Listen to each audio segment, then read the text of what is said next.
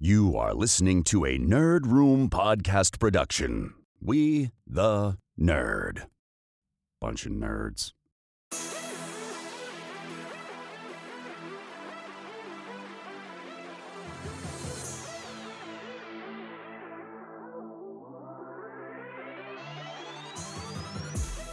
Hey everyone, and welcome to the Nerd Room. We talk all things Star Wars, Marvel, DC, and beyond. This is episode number 261. We're discussing our WandaVision final thoughts, Star Wars Disney Plus series updates, Zack Snyder's Justice League. I'm one of your hosts, Tim. I'm Troy. I'm Carlos. And I'm the real Carlos. There he is. Guys, if you can't tell by that, it's not Sanjay at the table this week. It is our man Carlos Candido for the Tumbling Saber podcast. He is filling that Sanjay void this week, and we're happy to have you here. Carlos, man, I'm going to call you Candido throughout this. But Candido, man, how are things with you? It's been a while. It's been a while since you've been on the podcast. Yeah, man. It's things are good. I'm happy. Trying to get through, buddy. Trying to get through. Yeah. We're all doing the same, man. I feel you. I hear you.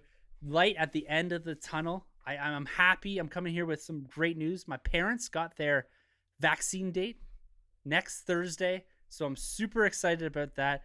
That weight is going to be lifted off my shoulders, knowing that my parents are going to be a bit more protected throughout all this.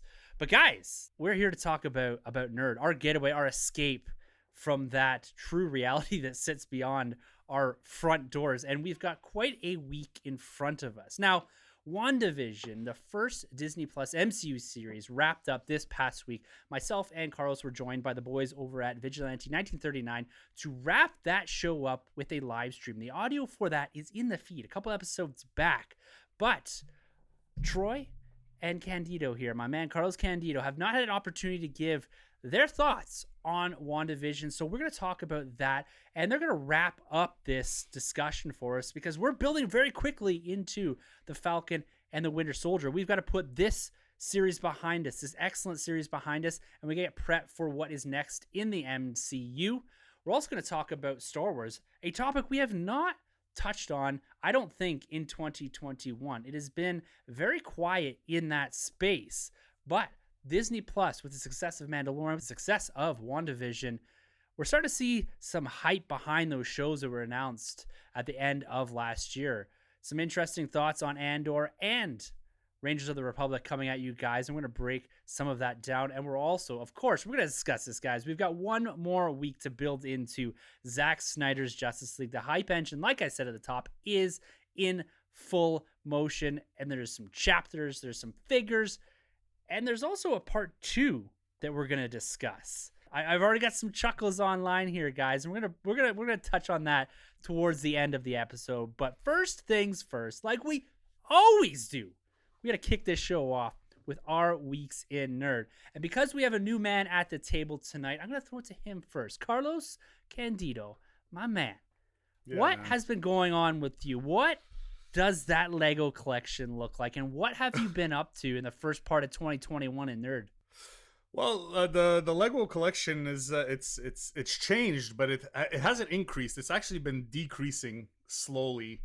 Not drastically, but there are some pieces that I bought and left sealed in box that I've gotten rid of over the past couple of months. I have a list here of all the sets that I have and the ones that I've sold so far. The Razor Crest is gone. As soon as I saw the Razor Crest get destroyed on screen, I'm like, that thing is gone, baby. Oh man, the poor people that backed that thing too in Hasbro for the vintage collection. That's crazy too, yeah. So I got rid of that. I got rid of the I was really keen on collecting all the UCS sets, the Ultimate Collector Series sets with the plaques. And I bought the Baby Yoda, the child Lego set, and I ended up selling that. Obviously not at a loss. So I made some money on that one. I also sold my Stormtrooper helmet from the Helmet Collection series. And I got the Tantive 4 on double points. We had talked about this a while ago, Tim. I think on the Tumbling Nerd Room crossover, where we talked about the rumors of the Tantive 4 coming around as a UCS set. It wasn't a UCS set, and I'm like, you know what? I don't want it. I ended up getting it, and I am gonna sell it again. Like it's still sealed in box. But what I've done recently, I have picked up two of the TIE fighters that they just released, the shrunk down TIE fighters. I got two, one to keep sealed in box. And at 50 bucks, yeah, no, but at 50 bucks, I think it's a decent investment for somebody who collects TIE fighters. My goal right now is to actually get rid of some of those sets that I've purchased previously, even though they're used, like the Porg. I like it. It's really cute. Not enough room on my shelves. It's come down to the room on my shelves, and I don't want to buy another shelf, because then that means I'm going to need another house with a bigger room to have more shelves. And I mean, where does it end, right? So I have three shelves. It's a collector's problem, and especially with that Lego stuff, because some of that is big, man. Yeah, exactly. And so yeah, I'm going to be getting rid of a couple of my X-Wings. I'm going to be getting rid of maybe I might be selling Krennic Shuttle. It's something that I really loved in the past, but it just doesn't fit with the theme. And by doing that, I'm actually going to go back and try to fill out the last three TIE fighters that I don't own. And they're pricey. They are very pricey. Well, it's one of the only collectibles outside of some of the real vintage stuff that doesn't lose value, especially for new things that are just released. When those go into retirement, look out. Dude, honestly, if a set that I buy today for $100 new, I can open it, build the set, and as soon as that set is retired, I could sell it used for the new price. That's crazy. That's how crazy Lego is. Well, and like some of the big sets I've gotten recently, like the JP set and that, it's already up because it's a bit harder to find. It's already up for $50, $60, $70 more than you could pay for it brand new. And if we're lucky enough to have a Lego store locally here, and so things do come through in a bit more volume. Yeah. But and even the Slave One, my wife got me the anniversary one. Yeah, it's great. That was just released. I haven't built it yet, but she only paid an extra like $20 or $30 on retail through Kijiji because couldn't find it around Christmas time. Yeah, it was sold out. But there's not much you can buy brand new that you're paying that much of an uplift on within a month or two of its release. It was released in May 2019. I have it, and it's glorious, it's gorgeous, but it's right now it says sold out, but there are no more plans to make more. It's gonna stay sold out until it's officially retired, which should come this summer. And it's the crazy thing is too, and I guess it's like the action figure game as well, is that these figures are technically retired once they stop hitting the pegs. Like you're not going to see them again in subsequent waves. And Lego, you do have the rebuilds and they're reissuing certain things, but depending on the look that you want and the vintage of the set, it's crazy. I'm seeing some of like the helicarrier I got way back when. It's going for $600-700 now, and I think it was $399 when I bought it, maybe in 2014, and so it's almost double the price in just 6-7 years after its release.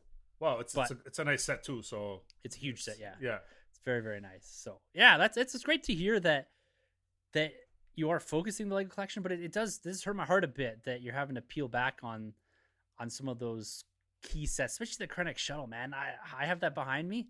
It's such a nice set. I know. It really is, but like I said, it's not a TIE Fighter shelf if I have other stuff on it. Yes, this is true. So tell me this: do you ever plan on going outside of Star Wars with Lego?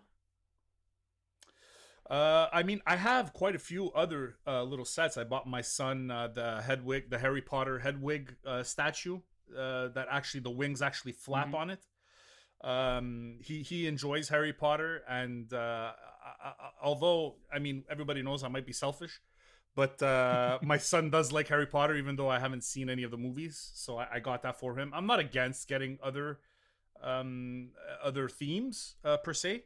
We like the Speed Champs here. We like the Avengers and the Spider-Man stuff. Actually, my son James has the smaller Batmobile that was going for $40. It's a great little set for $40, man. That little Batmobile, really, really nice. So I'm cool. I mean, Lego's the biggest toy maker in the world. Like they give us good products. But for me personally, I just can't buy everything. It's No, impossible. and that's the thing with Lego that, for me at least, it became a real focus piece where I'd only buy a set or two a year. I just bought that big Jurassic Park set, and I have my eyes on the Ecto One, the Ghostbusters. Yeah. They're so cool. The builds themselves I find almost cathartic. You can sit down, pop on a movie, and work your way through them over a couple nights. My daughter's really into it, but you can't be a completist, one, especially in Star Wars. Star Wars is the worst because they put out so many sets. Yeah. And two, you could maybe buy 2, 3, 4 sets a year, like bigger sets, and you're already over $1,000. There's your budget's. Yeah. There is no budget kind of thing. And the worst part is I know for a fact, like I said, I was going to sell the Porg, but I forgot to mention that I'm going to be buying the Scout Trooper helmet. And I'm going to be buying, they're going to be re-releasing the R2-D2 buildable figure, which right now on the used market, because there was one that was released in 2012, I believe, it's like easily $400 or $500. That's insane. So they're gonna be re-releasing that I think on May the 4th. Spoilers for anybody. It hasn't been officially released, but that's the rumor right now. And I mean, I'm assuming 100% that the model that they're gonna make now is gonna look better than the one they made like 8-9 years ago. So I had been looking at that R2 for a while, and now that they're going to be re-releasing it, that's something that I'm going to get, even though it's not a TIE fighter. But that's just a little, like we say in French, un petit coup de cœur. It's a little, something that plays close to my heart, so I have to get it. But I don't know. We'll see what happens with that. But they always make really, really cool stuff, man. And we're gonna get some more Mandalorian sets, and there's gonna be the Moff Gideon helicarrier coming this summer. So there's tons of stuff. But let's see what Troy did. Let's see what Craven the Hunter did this week. You literally took the words right out of my mouth, because I already know Troy. It's been a minute since we talked about figures on the podcast, and I know you got a stack of plastic in front of you, man. Yes, sir. Well, first of all, man, I just love hearing Carlos talk about Lego. Yeah. Like, I've been a fan for so long now, just hearing you go on about Lego. I don't collect Lego, but man, that sounds like a good time. So that's pretty cool, man. That Moff Gideon TIE fighter, though. When do you say it's dropping? It's not the TIE fighter. It's the the ship where Luke docks on. That carrier, the helicarrier, not the helicarrier, but that transport ship. Right. Yeah. Ooh. Yeah. Okay. No, that's serious. It's supposed to be a baddie, so we'll see what happens with that. But yeah, man. No, that's dope. Yeah, but no, for me, man, my week in nerd, it's Carlos's fault. The goddamn Batman, Carlos. This guy, he sends me a DM of him. I think in hand found the McFarlane Robin, Damian Wayne's Robin, and I'm like, oh man, like I already got this thing on pre-order, but shoot, I kind of want to get it right now in the wild because this thing just looks amazing. So he gives me the location where it's at, and I go around. I'm like, well, I won't go there yet because it's a little further away from me, but I'll make my rounds, and I'll go on a little hunting spree. And I have no luck. I don't find it anywhere, but I go to I think it's an EB Games, and I find a Jar Jar Binks, like the deluxe set, and it's on sale for like $40 with the Edge card. So I was like, shoot, I can't pass this down. So I'm like, all right, this is cool.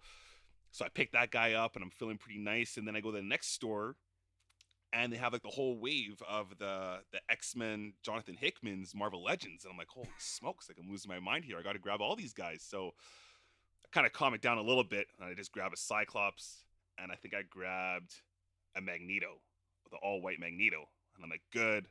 I leave.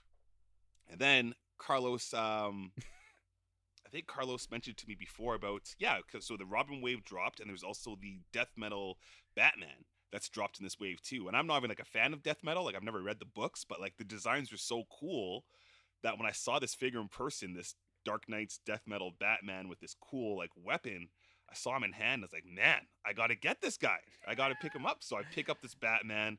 I got a Batman now. I got like X-Men figures. I got a Star Wars figure. I'm just losing my mind here. And then to mention as well, I have an Amazon order that's outside my door, and it's the Miles Morales Into the Spider-Verse, a Marvel Legends figure that's sitting outside my house. So I get that in stock, and then the next day I go to Walmart and I see this X-Men wave again in front of me, and I'm just like, man, I can't sleep on this. I got to pick up more. Let's get another Cyclops. Let's get the Jean Grey. Let's just go nuts. You're doubling up already. Just doubling up already on this thing. So it was a little stacked. I didn't make my rounds to the comic shop, but I had a Kijiji find too. So a while back, I think it's during the Civil War Avengers film or Captain America film, there was a 3-pack set where you could get like Iron Man, Captain America, and Spider-Man, but it's like the battle damage. Well, I didn't find the whole wave, but I found the Spider-Man. The guy was selling the Spider-Man, which is the one I wanted, for like $15, and I was like, come on, okay, cool, because now like this with that Spider-Man, now I have like every MCU like Spider-Man, which is kind of the thing I've been wanting to do. So I picked him up for $15. There was no shield, but I have like 1,000 Captain America shields, so I just so they're the battle damaged ones, right? Yeah, so Captain America's kind of beat up. Yeah. Spider-Man's in good shape, but then Cap and Iron Man are both like beat up. Yeah, so it's funny because I was looking at that and I had messaged the guy. Yeah. But I didn't pull the trigger because I wanted the full set. Like I wanted all the accessories, and he didn't have the shield. Oh. And he's missing some of the other stuff. Like he's had that up there for quite some time. Yeah, he had that up there. He had the Cap. I don't know if he had the Iron Man, but he definitely had the Cap. Yeah. Yeah. That's hilarious. So yeah, Kijiji, man. Kijiji. Don't sleep on Kijiji. There's so many goodies off that thing, man. It's crazy. Well, it's so funny too because I was talking to my wife the other day. I said it's pretty dry on Kijiji lately. She says that's because you guys bought everything off it. It's true. It's true. Yeah, it is. It's dry out there right now, man. Oh, There's nothing. Man. There's nothing. Desert. Yeah. So yeah, that was it though, man. I wrapped up my week with those figs, and I'm kind of on the same boat with Carlos here, where I'm like, I'm getting some things, but I don't want to buy a new shelf. But I'm at the same time, I'm like, I don't know where to put some of these things. It's just how it is, man. In this game of collecting, it's everlasting. I just don't know what to do. So you got to put your stuff at your mom's house. That's what you do. Yeah, I might have to. I think that's what Sonny's been doing, right? Or Sonny has stuff over there. Yeah, he's been slowly filtering it back through. But yeah, man. But no, Carlos, what do you say, man? Because I missed last week's like comic book talk, and I never did pick up many comics, but I did finish Dark Detective. I think the last run in Dark Detective. Did you guys talk about that already? We touched on it, but yeah, I need my man. I need Jace to close out with your thoughts, man. Well, to touch on that book, it was cool. It was pretty cool, man. The art was stellar, as it's been this whole time. But they left it kind of open because I guess it's continuing Detective Comics like 1039 or something like that. Yeah, well, there's a new Detective Comics that's coming out, and then there's Batman Urban Legends. Okay. And so that's the book that Chip Zdarsky is writing the lead on. Yep. But then the backups for this issue, or maybe it's the next one, are all ties to Future State. So this is kind of what we said like months before on the Nerd Room podcast, because we maybe have insiders saying like they're going to play with some of this stuff, and then they'll start developing out the characters that start taking root and people are interested in. So yeah, like some of that Red Hood stuff I think is going to be in the first or second issue, and Jace gets a little bit of love, and then I think his Batman gets more love in this Urban Legends book, and then the next Batman Second Son book is where they do his backstory and more of the family stuff with the Foxes, which makes sense given the name of the book and stuff. So yeah, man, you'll get some more of it, because yeah, it was a bit cliffhangery, and they just ran out of runway kind of thing. It was a decent ending, but not the majesty that book deserved. Well, yeah, because I was kind of let down with the big bad with number 1. What's it? Peacemaker 1? Yeah. Peacemaker. Yeah, because I kind of felt like a little anticlimactic with him. I was like, there's such a build up, and then they get to that final showdown, and I was like, But the cool thing for me was the Red Hood book after. Again, that's another win for me, and I like who it looks like he's talking to someone. I'm assuming it's Batman is the character that he's talking to in the alley that we don't see. See, and I thought it was Barbara, so that's cool. Oh, okay. Because it definitely wasn't. It wasn't Dick, because they reference him. No. So yeah, that's cool. Okay, but I like that. I like that angle though. That there's someone, because I thought, okay, the next panel that we see, it's gonna be like, boom, here's your your mysterious figure, but they didn't tell us at all. So it's Yeah, kind man. of cool. That's open ended. Yeah. One, did you buy Infinite Frontier?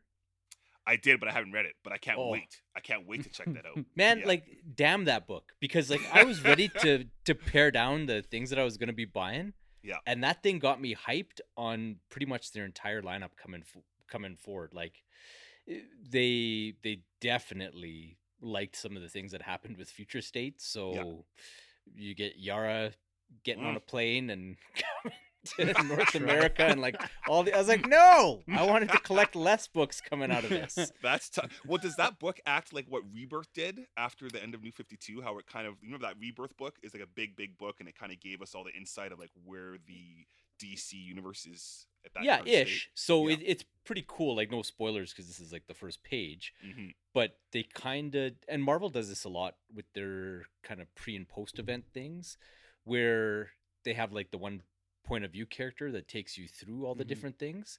So with this one, to kind of build on our conversation that on a book we didn't love with Immortal Wonder Woman 2, it's actually the Spectre and Wonder Woman, where Right. she gets an invitation to be part of the Quintessence, which is kind of like not the Eternals, the Celestials in Marvel. Oh, okay. So it's kind of like the DC version of those characters, and so she gets an invitation to that.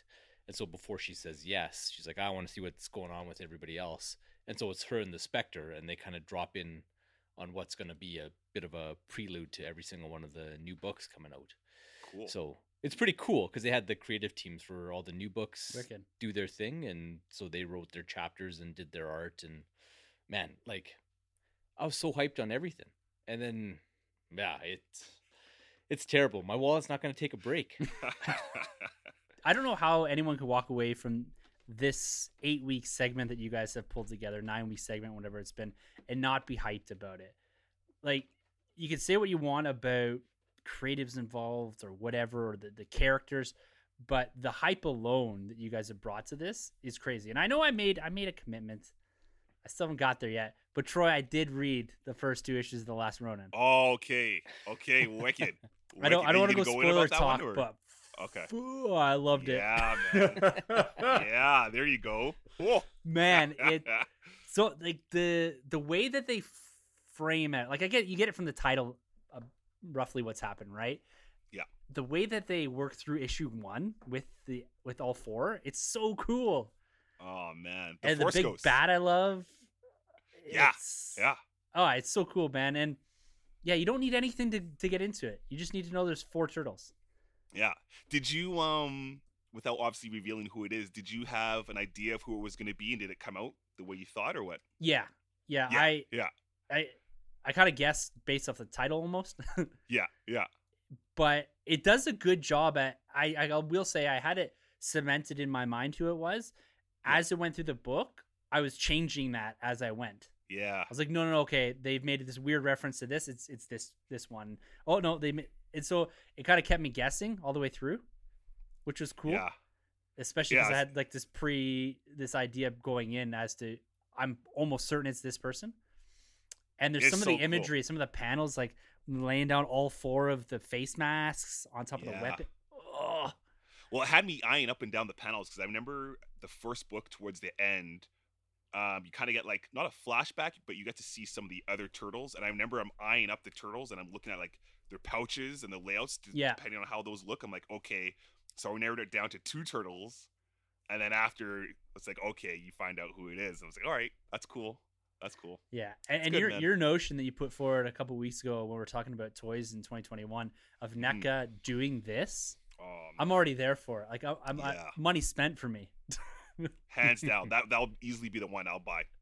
100%. Man, it's so good, so good. Yeah. But Carlos, goddamn Batman. Wait, what's been going on with you? You spent a bit of my money this week, but we'll leave that one till next week when I have it actually in hand. But what are you saying for this week? Man, I was just spending everybody's money, like spending Troy's money, spending your money, but I still owe you money. I forgot about that. I'll send that. no worries, man. Yeah, but I kind of feel like the Sanjay now, which is not a good feeling because how do you follow Troy? with that onslaught Yeah. of figure It's tough. mania. It's Like, tough. that's insane. Like, I'm just like, I got some stuff. And then he's like busting out the second Cyclops. And I'm just like, shoot, Already I'm on not number even going to 2. I play love the that. game. I'm not even going to play the game. But yeah, I got into some heavy pre-ordering on Amazon, but we'll get into that later on. But you know what? I'll take it to a place that Troy doesn't venture just yet. Just right. yet. This weekend, I cracked open the new tube that arrived at my house from Bottleneck Galleries, Ooh. and in it was a absolutely stunning piece of Batman Returns artwork. Actually, it's called Silent Night by a artist named Matt Ryan Tobin, and man, it is cool. I sent Tim some pictures. It's Just yeah, ironically, he sent me a message asking about some print stuff, and I was there flattening this one out, kind of thing. But it's cool. It's basically I'll post some pictures in our Instagram, but it's an image of Batman. And it looks like he's kind of in a bat signal, but if you look at it closely, he's actually being reflected in the bat signal that's lit, and there's snow kind of flying in between him and the signal, and in behind him. And then if you look past him in the reflections, you can actually see like a Oswald Cobblepot for Mayor banner in one of the corners. So much And then detail. like the top of the Shrek's tower with the smiling cat and stuff. And it's like, that is my Michael Keaton Batman. Like the imagery where you just see kind of the one eyebrow and a little bit of the eye flashing through and stuff. Like, I love that. Like, say what you will about that suit and this lack of mobility and everything else, like Tim Burton could capture the hell out of just Batman with his use of shadows and the way he would light that thing. So yeah, it's cool. It's a very, very cool piece of art. And it was funny when I bought it, I really debated between the regular version, which is the one I ended up going with, which is kind of like more grayscales, and then there was a variant version which was blues. And I just decided to toss a message to the artist on Twitter, and he actually ended up replying to me saying like, "Oh, dude, that black and grayscale version, that's legit. That's the jam kind of thing." And Wicked Cool. the blue, I don't like it. It was just kind of an experimental piece, and it was kind of cool to know that the poster karma had come through for me, because I was kind of leaning blue just because it reminded me of the old promo art from back in the 90s. But yeah, man, this black and gray one will look pretty sharp on the poster wall. Well, even with this poster game that you've got me neck deep in now, man, it's funny because every print comes with a variant, and usually the other variant from the original is of a lesser quantity, correct? Yes. And that, in my head, the collecting mindset starts rolling, being, well, I want the more exclusive one. And this JP print that I've got coming, I've gone back and forth so many times, because there's a green one and then there was an off kind of grayscale one. Yeah. And the original was the green one, and the grayscale one was I think it had about half the amount of the prints. And it was sold out when I went to it. And I was like, oh man, did I miss something? But I keep going back and looking. I was like, I like this original, the green one, better. Like, it pops more and it has more coloration of the film in it. You got to go with whichever one A, you like better, Mhm. and B, whichever one does the art more justice. Yeah. Like, that's the number one thing. Like, there's a couple times, like, I have a RoboCop variant that my favorite artist did, and it's like, shoot, I should have gone with the regular one because I like it way better. But yeah, I played that game a little bit and I kind of burnt myself. But and the other thing to know is that it's been my experience, at least, that the vast majority of times the artist's preference and intent is the regular version. That's a good point. So I've kind of seen a few of them come out and when asked type of thing, and that was the case with this Batman Returns one, and even that Terminator one I bought a little while ago. Like, there was a black, gray, and red version of it, which was pretty cool and pretty sinister looking. But the artist was like, no, man, like, I leaned into the fact that movie was 1980s, and the blue and pink and teals, that's how it's supposed to look. So yeah, but at the end of the day, you spend the money, it goes on your wall. You gotta do what looks nice, not what somebody else is gonna give you a 20% extra for in the aftermarket down the road type of thing. And at the end of the day, with a lot of this too, at least the stuff that I'm buying, I have no intention of selling, right? Like, there's nothing, unless I get tired of it. But I'm not I'll just roll it up and put it in the poster tube and put it in my closet, and then it'll pop back out. I just did a poster rotation down here the other day, and some of the stuff I hadn't pulled out in 5 years, I got thrown up on the wall. And so it's great to have that capacity to do a bit of rotating, similar to the collection, right? It's always changing, always evolving, always differing. And you're an expert at that in your house. Yeah, my wall is pretty trashed from having that practice, but yeah, it makes it cool. It keeps it fresh, and even just our friends that visit on the regular type of thing, that's one of the first things they do is they go take a look at the poster wall and see what's different and whatnot. So yeah, it's kind of fun, and it keeps the collection interesting. Wicked. Well, I'll tell you what, man, following up even that is going to be difficult for me because I have absolutely nothing this week. I think it's the first time I come to the table with nothing. I didn't read anything. I didn't buy anything. Kijiji, online, everything has been, and this was not because of any lack of trying, but everything has been extremely dry. But I'm going to do something for the first time ever on a Nerd Room podcast to celebrate the presence of our good friend Carlos Candido being here. I'm going to do a buy. I'm going to buy myself a Lego set right now. Live on the podcast. Live on the podcast. You want the tent to 4? No, I have not one the for tent. sale. Yeah. Close. I'm dipping. I'm going. I got it pulled up on Amazon here. It's in my cart.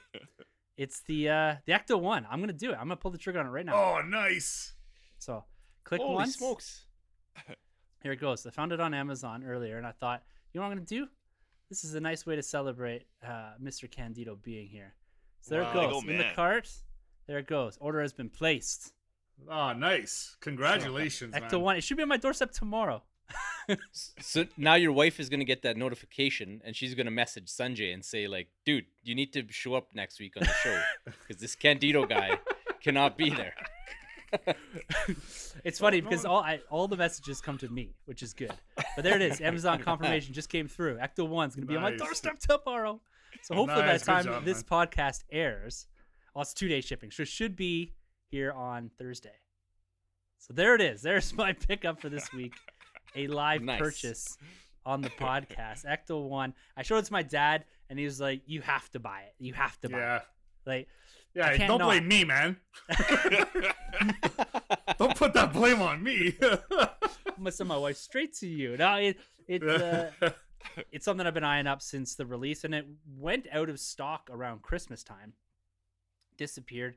It's labeled as a hard to find on the Lego website. I've never seen it in person, and I actually looked today, and I thought, okay, this would be kind of cool to do in celebration of Mr. Candido being present on the podcast here. So that is my weekend nerd, outside of course, reading The Last Ronin and all that and having that chat with Troy. But I'm jealous of Craven there and the amount of plastic that is coming through. But, guys, Marvel Legends is picking up. We saw the Wanda from WandaVision. It's looking great. There's a Diamond Select that looks awesome. We saw the White Vision from last week. And I'm looking forward to get my hands on those Marvel Legends. But did you see the White Vision Funko? Yes, I did. Doesn't it look?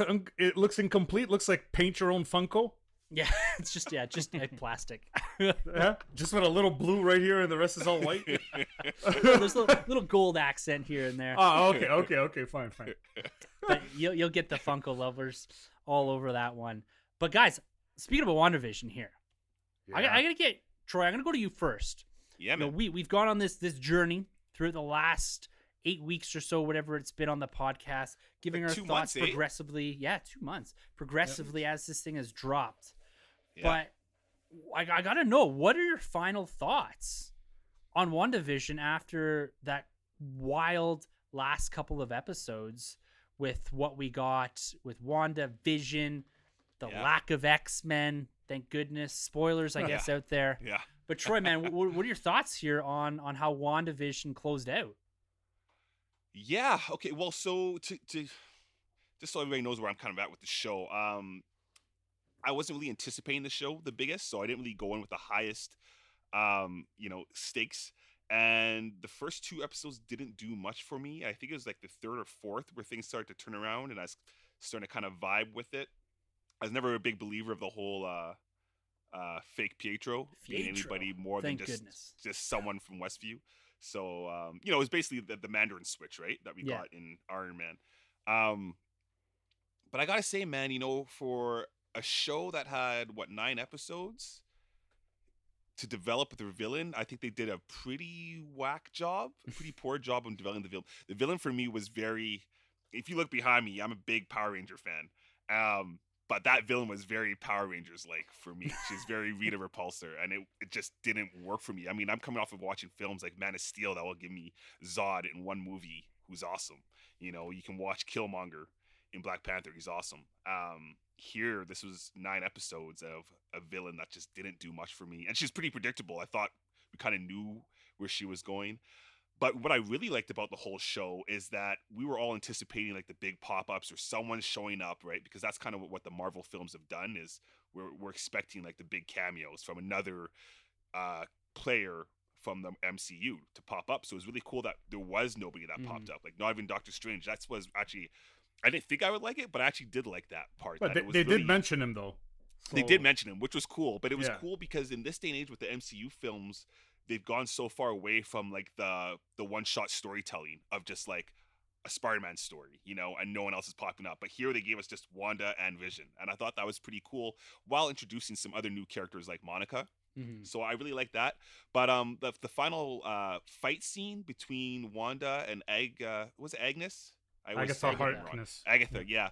That the CGI was pretty poor. Like it felt like they really ran out a lot of money. The whole hex itself looked pretty bad as opposed to like the episodes before. But I really liked Vision and Vision fighting, and I like how they solved that.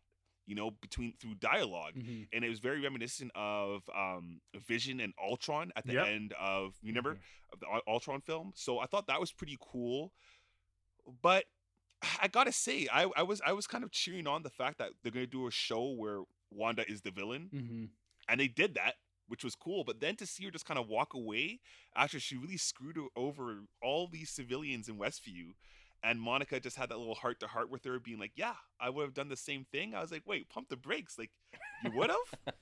Really? Would you actually done that?" And then they just let her go. I mean, they probably couldn't stop her anyways, but the fact that she just kind of walked away, went off to her bunker, and then didn't even learn her lesson. So she learned her lesson to stop the hex. There's the grief, there's the love, and like the forgiveness, the understanding. But then at the very end with like the second post-credit scene, she's kind of back into the whole motive of like, I'm going to bring my kids back, I guess. Or at least she hears her kids. So I guess you're assuming that there's still hope that she'll go back down the same whole rabbit hole. So it's kind of like, well, that's kind of weird. Yeah, it's kind of a weird way to end it. I take it as like the light side, dark side of the Force very much. It's like the dark side can bring back people, but the light can't type thing. And she's walking that fine line between whether she's good or whether she embraces that side of it to get what she wants out of it. Well, in my opinion, I think where she goes away and is kind of like in Bruce Banner hiding, it mirrors really well with the Bruce Banner and Hulk dichotomy. Yes. So I don't know if I would say that. I don't want to step on Troy's rundown here, but no, man. You spoke about the Wanda being the villain, and I never contemplated Wanda being a villain, just somebody who's going through some stuff. No, see, but for me, like in my opinion, she's definitely a villain, because for me, a cool villain is never nobody ever sees themselves as the villain. So like we see her story, we see why she's doing what she's doing. Yeah. At the end of the day, she's still a villain because she's like she's hurt these people. These people can't even see their loved ones. So whether or not she believes she's a villain or not, the best villains are the ones that think like what they're doing is right. Great, which is like why I'm a big fan of like Vader, right? Like but I don't think what he's doing. I don't think that's where she was coming from, though. I think she was it was a more of a PTSD moment, where she just was desperate to have something of a normal life, and her power set kind of got in the way of ethics, one would say. But I mean, look, she tried to she saved Steve Rogers and killed 20 people in Lagos. Yeah, so she crossed the line. she, even people with good intentions sometimes pave the road to hell, or if that's how the saying goes. But with like what Troy's saying, it's weird that it's like they let Wanda go and she's held these people hostage for. They can't stop her though. At least 8 weeks, but then they're like, "Yo, director of Sword, we gotta arrest you." But it's like arrest him for what? The guy's an agent of the government trying to liberate American citizens who are held hostage. No, but I think he was arrested because he did the tests and the stuff on Vision without them knowing. But Vision is not an American citizen. He's like a robot. Like he's government property, right? And I don't think he had the okay to do what he was doing. That's their opinion. That's property. All I'm saying, man, is justice for Westview, man. Some of those people could have been. Some of those people could have been snapped not too long ago, and they got back their life, and now they just got held captive from Wanda. I'll be honest with you. If they wanted me to care about the people of Westview, they wouldn't have put them in New Jersey. All right. Any other state, I would have been on board with you, but it's New Jersey, so they got what they deserve. Hey, we got friends and collaborators in New Jersey. I will not stand for any besmirchment of Devil's Land. Hey, I didn't say you said it. I said it. There's Candido. You can hit me up at C Candido Music on Twitter if you're not happy. I guarantee you I won't be checking my messages. But as far as are you done with your rundown for the series? That's all you, man. Yeah. Okay, so I didn't know what to expect when and this is the first time I'm talking about the series. So if you just indulge me for maybe 45 seconds more than I would have normally, I kind of liked that happenstance made this the first a series for Marvel, because it was supposed to be Falcon and Winter Soldier, and that got pushed back. And in a way, I'm happy because what this did showed that we're not a show like any other by taking shows from different eras to lead us up to the present day. And I thought that was so well done. And not that it wasn't groundbreaking per se, but it was Wanda trying to find a semblance of like normalcy and the sitcom life, learning English by watching TV in Sokovia. Like I got it. I understood that part. And the whole Vision versus Vision thing was great, because what it allowed Marvel to do, and what this series, in essence, for me, what it allowed them to do was to have the Scarlet Witch be in the next movie, and it allows us to see Wanda as the Scarlet Witch with this great power set, without us saying, how did she become like that from Infinity War and Endgame? So it gave us that bridge to in essence, a new character, and now it's earned. So if she does show up in the Multiverse of Madness or whatever other project they want to throw her in, now she's a more powerful character. Considering we lost Cap, considering we lost Iron Man, it makes sense for them to push some of these characters further ahead up the board. They have to, right? And somebody that could mirror Stephen Strange, who's supposed to be the best of the sorcerers, where she has that dark side, and they can play off each other as equals now, as opposed to Doctor Strange being the know-it-all and her just being an Avenger in training. I think that's what this series did, and it elevated her for sure. Absolutely, and it brought back Paul Bettany as Vision, and the fight between the Westview fake Vision and the reanimated one was great, and having that conversation, and then the Westview Vision just transferring some of those memories and allowing the other Vision to understand who he really was, and him just taking off and maybe trying to deal with it. Like maybe he found his own fortress of solitude, and he's going off there to contemplate what's going on and stuff. I really enjoyed it, and I'll be honest, I didn't have any theories, or I didn't have any preconceived notions of things that I wanted to see in the series itself. I wanted to be entertained, and they did that. Mm-hmm. So for me, and I love the fact that it was a limited series, 9 episodes. It's over. Beautiful. You can always go back and watch it. It's like another 2 Avengers movies. It's like so as far as what the show did, I think it was a little wonky at times. I agree with Troy, man, that some of that fight, the Wanda and Agatha fight scenes flying through the air, you could literally see the animation a little bit. It was wonky in some spots, which I guess you could forgive for being a television series. I didn't hold it against them per se. There were worse blunders in bigger movies from not just Marvel and Star Wars, mustaches and stuff. But like,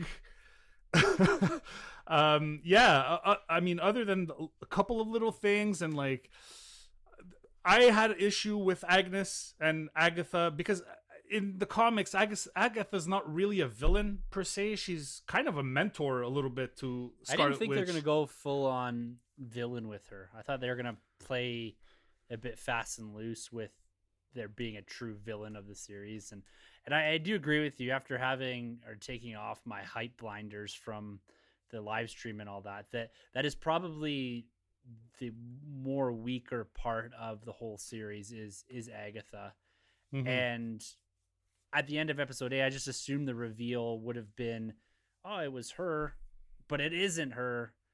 And then it turned out to be her type thing. Like not doing the hex and all that, but that she was in there for a bit more of personally selfish motivated reasons. Yeah, absolutely. But the cool thing is that she's still a tool in the toolbox now. Yep, she's there. She's and Scarlet Witch can always go back and oh, I need to. She's reading the book. We see it at the end of the end credit scene, right? So, like, she's trying to devour all this knowledge, and maybe she, loses a page in translation, and she needs Agatha to help her figure some stuff out, and she can pull her back. And I think Catherine Hahn, right? Yep. I don't, not necessarily for or against her performance. Or what they did for her character, but I think she was great in what they asked her to do. Yes. I liked her performance. I think she's a great actress. So having her come back I think it's pretty much all positive at this point. And what it does for me, because I've been dying for Falcon and Winter Soldier, and what this did for me was allowed me to reset a little bit my expectations, because what we did through this whole series. And I've been following along with you guys, and you did it. Oh, what's going to happen here? Who's going to come up in the next episode? Paul Bettany is going to face an actor he's always wanted to play off against. And he was talking about himself, like he's been fooling with us. So now I know that when we go into Falcon and Winter Soldier, it's going to be more of an action. It's going to be more like buddy cop thing. Yeah. But I think personally, I'm just gonna lay off the gas on the whole what's gonna happen and expectations, and I've been harping on this a lot over podcasts for months now. Just my own expectations and of what's gonna happen, and you know what, we need to enjoy things more, and not try to be the first one to decode things, because. Guess what? If you would have figured it out, if you would have said it 8 weeks ago, and you would have called the last episode, right? And you would have done that, and it would have been written down. You had all the tweets, and you said, "See, I called it." You didn't get 1 cent for that. You got zero. There's no clout there either. The important part about all of that is to have fun with it, but don't let it bound your enjoyment. Of any of this, and that's the biggest problem with all fandoms from any franchise, is people are so attached to their ideas of what they want and what they think is going to happen, as opposed to just being like, they didn't hire me to write the script.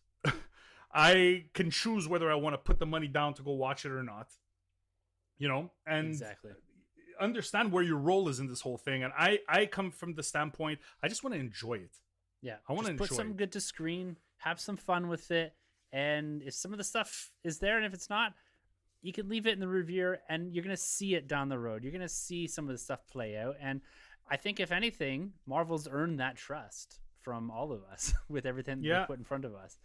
So it to me, again, you can catch all of our thoughts right off of a viewing in a couple episodes ago, or you head over to our YouTube page and actually check out the full live stream with their animated selves in front of the mics and the cameras. Have some fun with that, guys, because it's all hype over there. And I do like a bit of the tempering of some of that here, because it gives us a nice holistic view of what this show was. And I think, to me, if I want to throw my final thought, it exceeded all expectations for me. It did what it needed to do for those characters, and it showed us that Disney Plus MCU matters.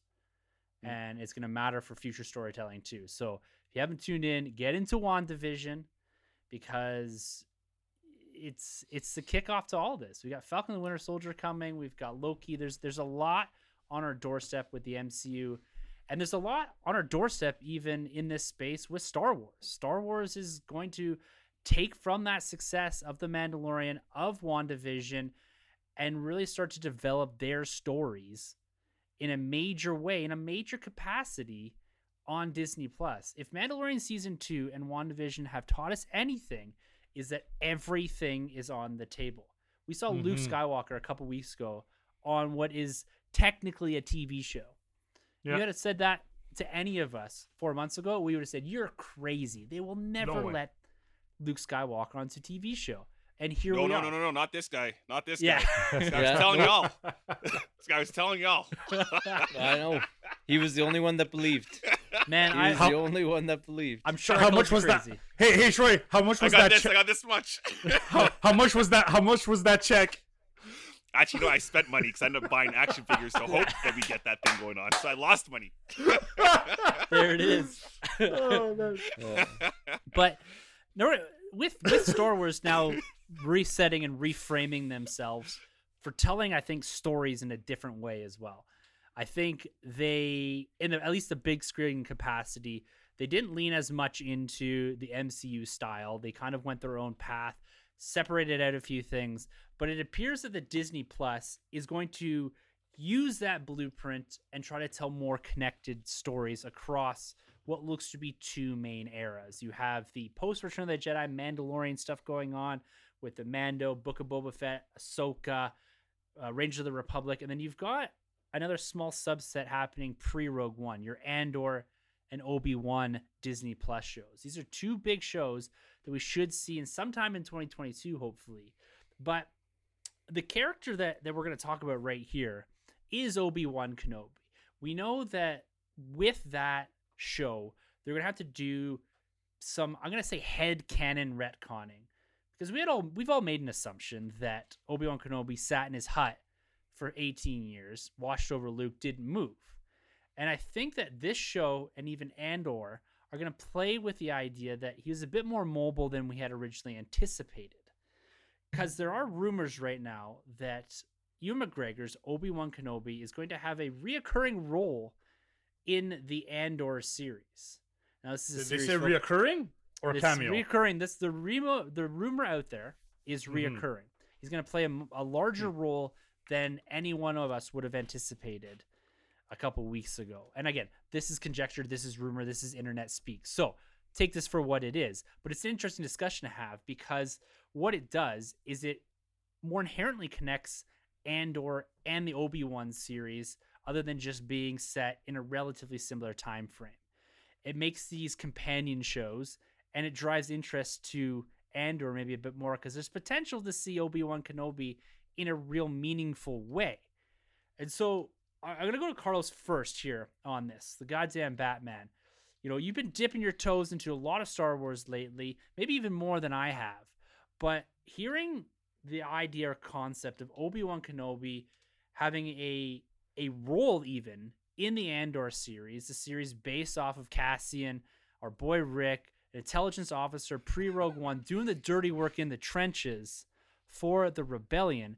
Now to place Obi-Wan Kenobi in some capacity in there where he's having interaction with the rebellion, he's having interaction pre A New Hope with everything that's going on in the galaxy. I said head canon retcon because I don't think it's stated anywhere they stayed in that hut, at least canonically. And so readjusting those expectations and trying to get into the mindset of a more of a shared Star Wars partnership type of show, like, does it work for you to have Obi-Wan Kenobi mobile and appearing in this show? Well, great. Now I'm going to get a whole bunch of angry messages from Rick here, and the Andor versus Ezra battle is going to be back on, because Yes, it is. honestly, I think this is just a goose interest in Cassian Andor Think show. so? Because it's like, Yeah. like when you look at the excitement level, you have Rick and he's super hype, and then there's like everybody else. And so like it really caught me by surprise. See, and I kept straight face, and Troy, he's just he's cackling there, and he starts laughing, and I start laughing. I'm done.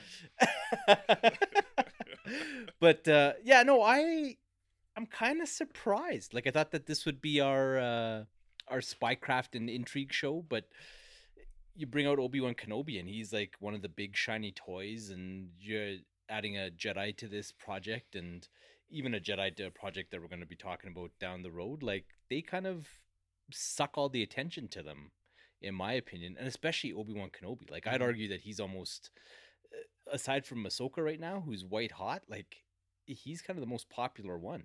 So yeah, I'm here for it. Like, I love that character, but I'm a little surprised that they decided to go this route. And maybe they're not as confident in what they have with Andor. Sorry, Rick. Question mark. And it's a good point that you have, that Andor's a great character inside of that ensemble film, and Rogue One itself is a fantastic film, and it does a lot, but it leverages to a lot of the familiarity and experiences that we had from A New Hope, and that story building into it, and then of course layering in Darth Vader, it takes it to the next level. So your idea of, well, maybe Obi-Wan Kenobi to bring this up a level, bring the hype, build the hype, and build the story a bit more, because you have the Bail Organa. We're likely to see Jimmy Smits, I would say, in this series at some point. The actress is reprising the role of Mon Mothma. So you're going to see a lot of that tissue that we saw just very briefly in Rogue One. But Obi-Wan Kenobi, you're right, it draws focus away from what the show is maybe meant to be. And the difference between a cameo and a reoccurring role is substantial in storytelling. Yeah. Yeah. The interesting part of this show is honestly that grassroots, and seeing like how this war is affecting the people on the planets, right? Like the people in the streets, so to speak. So as soon as you add the Jedis to that, like, that is the heart and soul of Star Wars, but that's also what's going to draw the attention away from that kind of more intimate storytelling. It could be. Yeah. So Troy, Obi-Wan Kenobi, Darth Vader, I know you're in for that show when it comes to the Obi-Wan Kenobi show. But having a Jedi move his way into Andor, does this increase your hype? Are you sitting on the side of Carlos here, that this is a bit of a bait and switch? Like, come over to this side, we'll check this out. Maybe you'll get an episode or two with Obi-Wan in it. What does it do for you? Well, yeah, I mean, if this happens, yeah, it definitely has me more excited, because this has probably been, this and the Rangers have probably been my least most excited properties to come out. But for me, Cassian Andor, like, the cool stuff about him, I think it was the Rogue One book explains that he comes from a family of separatists. So I would have loved to see them touch more on like those kind of flashbacks of his upbringing, which I'm sure they probably would do in this show.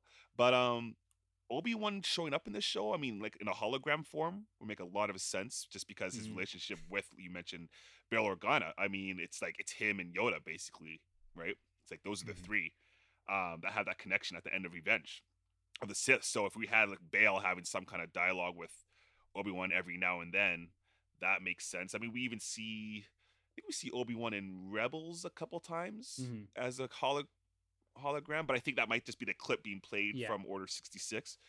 But we also do see in Rogue One as well, Bail talking to Mon Mothma as well, being like, should I get a hold of my Jedi friend?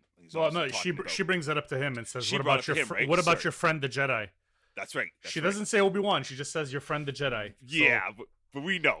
We know it has to be Obi-Wan, right? Of course, Yeah, so I think the tissue's already there. So I mean, it's not a total shocker if he was to appear, but I just don't see him having a big role. I feel like if you're gonna have Obi-Wan off-world, it's not gonna be in a Cassian show. I think you would do that in Yeah, his you have own to show. save that, right?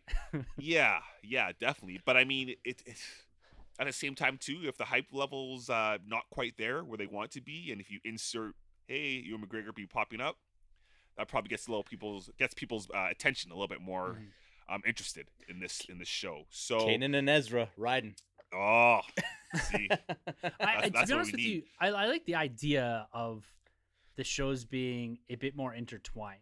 Like I think the Obi-Wan show is going to have maybe set over a longer period of time, where Andor is probably set in a more finite time with, like you said, Troy, some flashbacks to build his character. But the problem, even with both of these characters, is we kind of know where they end. Yeah. Right. And in this era, there's no longevity beyond Rogue One, beyond A New Hope. And so it's cool to tell those stories, but the intrigue and the interest is going to be in the Mandalorian times frame. So it's hard. I think you have to do this to build equal amount of hype for both of these shows, given where they're set, the amount of comic books, the amount of books, Rebels, everything that's been set in that space. And so you can do the major crossovers, but you need some of those hooks. So Carlos Candido, do you need to readjust your own personal headcanon to make this Obi-Wan story work inside of Andor, or an Obi-Wan appearance, we'll say, at a minimum? No, I never really had the headcanon. They kind of they did it for us in Rogue One, where they literally talk about him without mentioning his name. But I think that there's some. I think Jimmy Smits and is keeping him up to date with what's going on in the galaxy. So I think if they're trying to build a rebellion on the DL, and they need to maybe recruit somebody or try to get somebody to turn, and Obi-Wan could be that person that lets them know what they should do. I don't think it's gonna be a recurring role. If it is, it's gonna be end of one episode, beginning of the next, kind of bridge type thing. There's no value for me in bringing Ewan McGregor into that show to delegitimize Diego Luna and what they're trying to do in that aspect, especially since Ewan McGregor has his own show. Mm-hmm. Like, if there was no Obi-Wan project, I'd say makes sense. It makes total sense. But seeing as how he already has his own project, and like you said, it most likely will have maybe span probably 8 to 10 year period through the whole series. So yeah, I don't think we need that hook in this in the Andor series. I like the whole I've been in this fight since I'm 6 years old. Like That's good. I want to know, what pushed him to that, and what he had to do, and how many times did he have to kill someone? And the infamous Corey's famous mercy killing at the beginning of Rogue One, like he had to get pushed to and when you look at Cassian Andor at the beginning in Rogue One, that guy has PTSD, man. Like that guy's been through some stuff, he's right? A broken dude. Oh yeah, definitely. So like we're gonna see him at the beginning, and he might be bright-eyed and bushy-tailed, and I think the development of point A to end of Rogue One, like how they bridge that, I think that's where the drama lies. And throwing in Obi-Wan just to get people to watch, guess what? If you're a Star Wars fan and you have Disney Plus, I would argue that if you're a Star Wars fan and you don't have Disney Plus, you're probably not a Star Wars fan. So you're gonna watch it regardless. Yeah, you don't need Ewan McGregor to be in the Andor show to watch it, because the way they're doing stuff. Look, WandaVision, a week off, Falcon and Winter Soldier. There's no overlap there. You didn't have to choose one or the other. They're all there. You're gonna watch it all. Yeah. So, and they're gonna stagger it in a way that we were just chomping at the bit, waiting for the next series, the next episode to come. So I'm not too, maybe the announcement was a little bit to maybe drum up a little bit more excitement for the series that's coming up. They're probably going to release it or drop the release date soon, but I don't smell much of a fire there of Obi-Wan having a huge role in this thing. Like, it's going to be minimal, maybe mentioned in two episodes. Yeah, I agree it's going to be minimal, but I think it speaks to their desire to have some of this more connected storytelling ultimately. Well, but it was already done. It was already done in Rogue One. Like, we already they connected the two eras. They connected. They brought the Jedi in. Like, we saw Vader, and we saw the other side of him trying to reach out to Obi-Wan, which connects directly to Episode 4.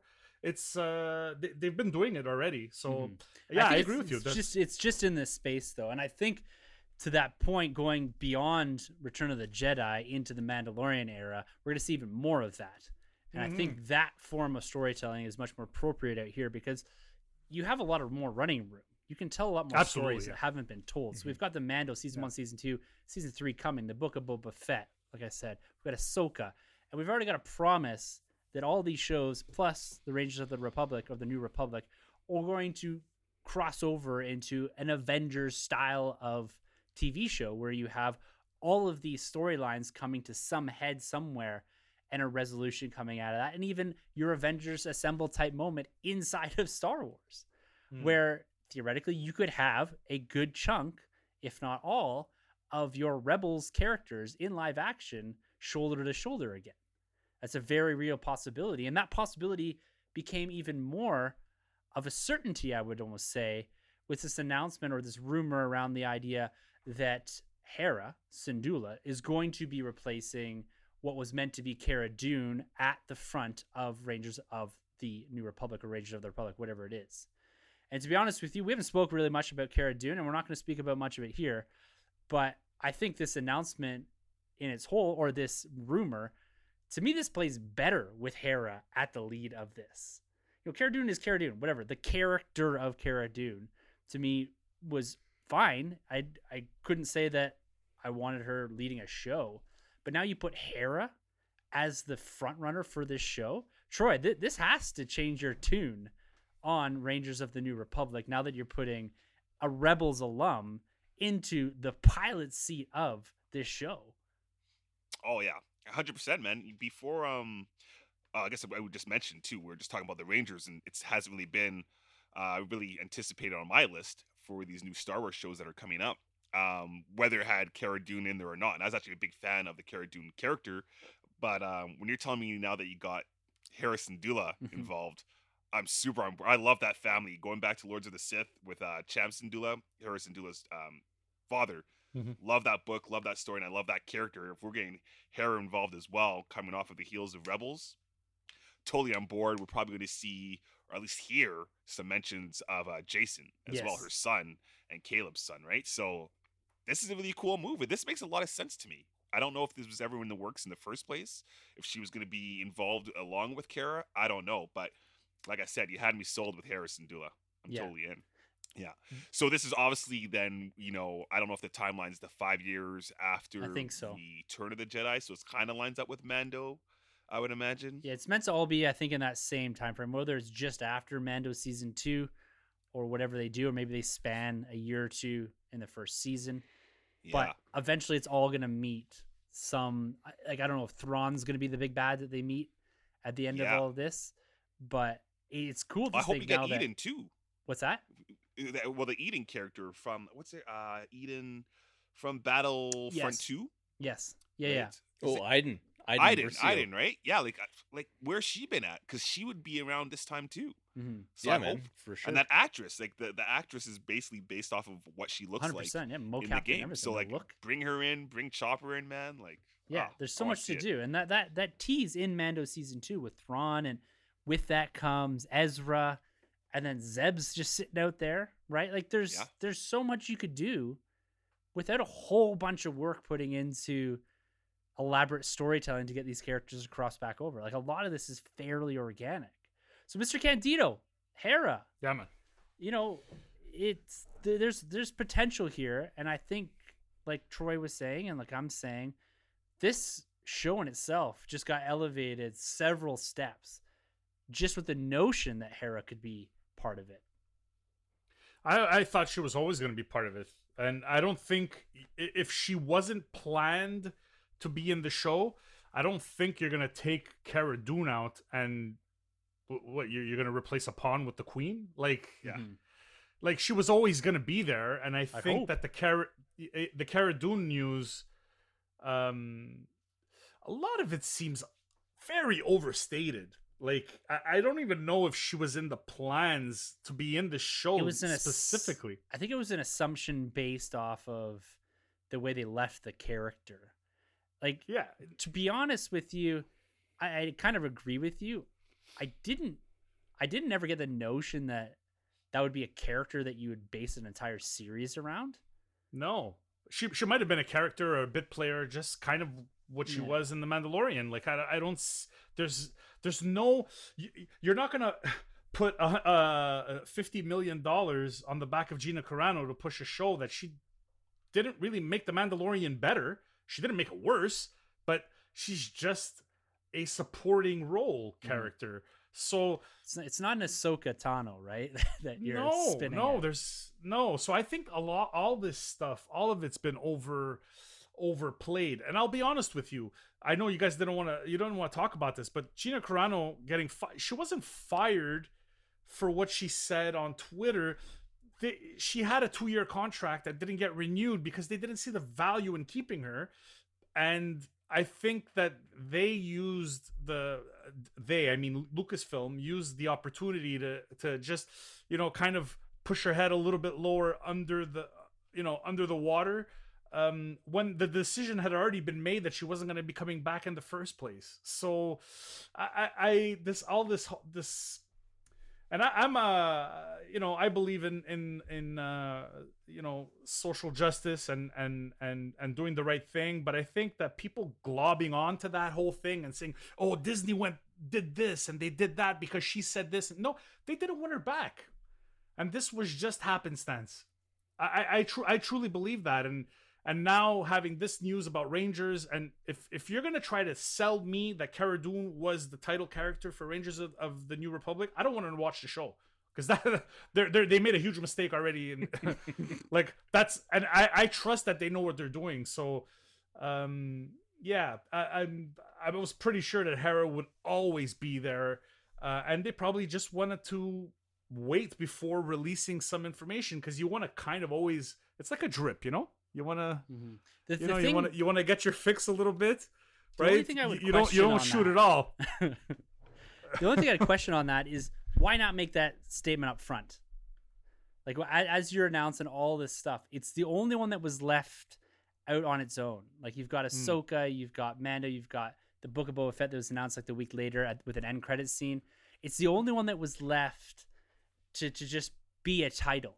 Like, everything else had some work, some framework, some foundation put to it. This one just felt oddly void of that. So, Carlos, Hold on, just before, I could give you a reason why. Just sorry, not to stomp on Batman's time here, but like I would say the only reason why they probably didn't bring it up before is because they weren't confirmed on a casting yet. You don't want to say we're going to have Hera and not have, let's say, Vanessa Marshall sign on to play the role that she voiced. Or if you're going to recast her. Like, I think maybe there's a little bit of that in play. I don't think it's anything sinister. But the character's bigger than any actress, right? And they technically but they don't want to hedge their Ahsoka. bets, right? It just felt odd to me that show was left to it. It probably had the least work done around it. You know what I mean? Like, the Rangers of the New Republic. You got a couple of appearances from these dudes in X-Wings, and you've got Cara Dune hinting at something, and that's the leap we all made, was that there's going to be something there, because that's the only thing that they did. They didn't tease it any further. They didn't really flush out what this was going to be. And maybe because they don't know, they just have an idea, concept, and working through it now to this point where it's like, okay, well, Hera, it seems like you said, it seems like the only choice, to be a part of this, and it's the only thing that really makes sense as far as a lead character in a show like this, and to have her leading the New Republic, it's pretty cool. And I think it does the work for you that maybe we were just talking about that Obi-Wan could do for an Andor series. It gives you a focal point in a character that's, one, beloved, two, people want to see more of already. And it's available. And it hasn't had that narrative drawn for her in this era yet. So Carlos, the goddamn Batman, bring some of your thoughts to Hera here. I think it's cool. Like I agree with Candido that she was probably always in the plans. But I think the reason that you didn't see a lot of work done on this one is because it was the most no-brainer of all the shows that they announced, because through The Mandalorian, you knew exactly what that show was going to be. So you had the investigation being done by the X-Wing pilots, right?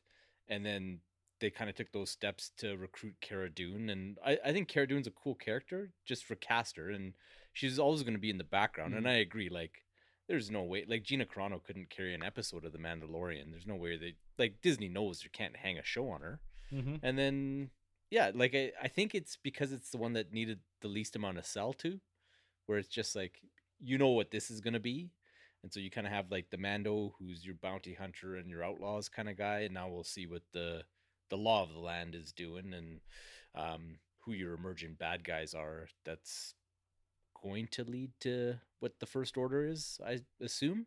So I think that's why, like, being the guy on the farthest of the outside of the Star Wars fandom and the deep cuts, if I could get it, I think they kind of appreciated that everybody could get it type of thing. So I think that's why. And yeah, Hera's cool, man. Like, I know she has some appeal when Troy decided to take that copy of Star Wars Squadrons off me when I said that she shows up. So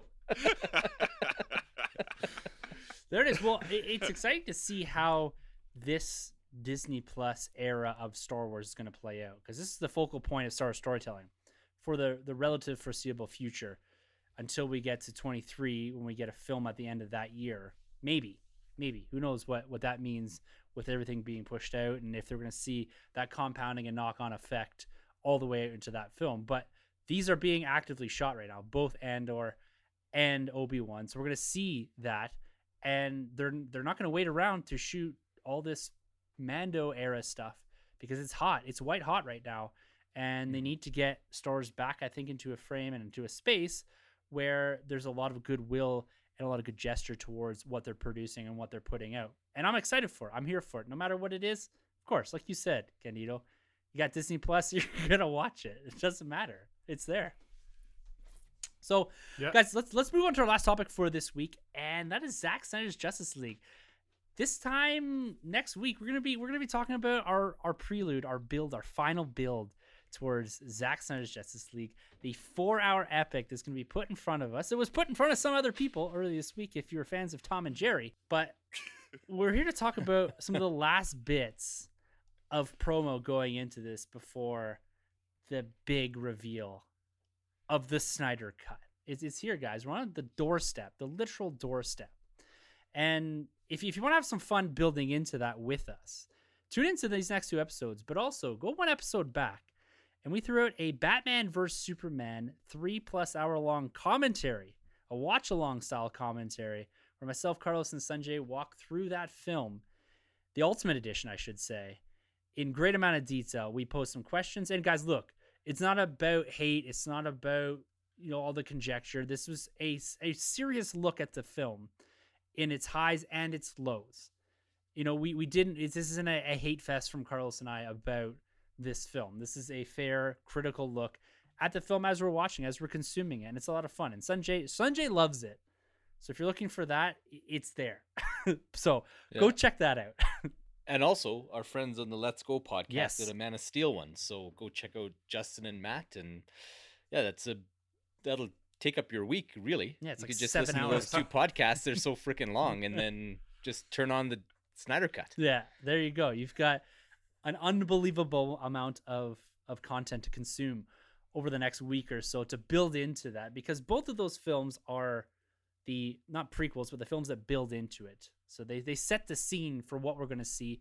And Zack Snyder's Justice League, as we're going to see it next week, is the sequel to, or the proper sequel to, Batman vs Superman: The Ultimate Edition. So as we're building this, and as this hype engine is really kicking it into high gear, we're starting to see a lot of promos, a lot of teasers, and we're also starting to see some of the merch, which I think has got the boys here pretty excited. Let's talk about some McFarlane toys here, Carlos and Troy.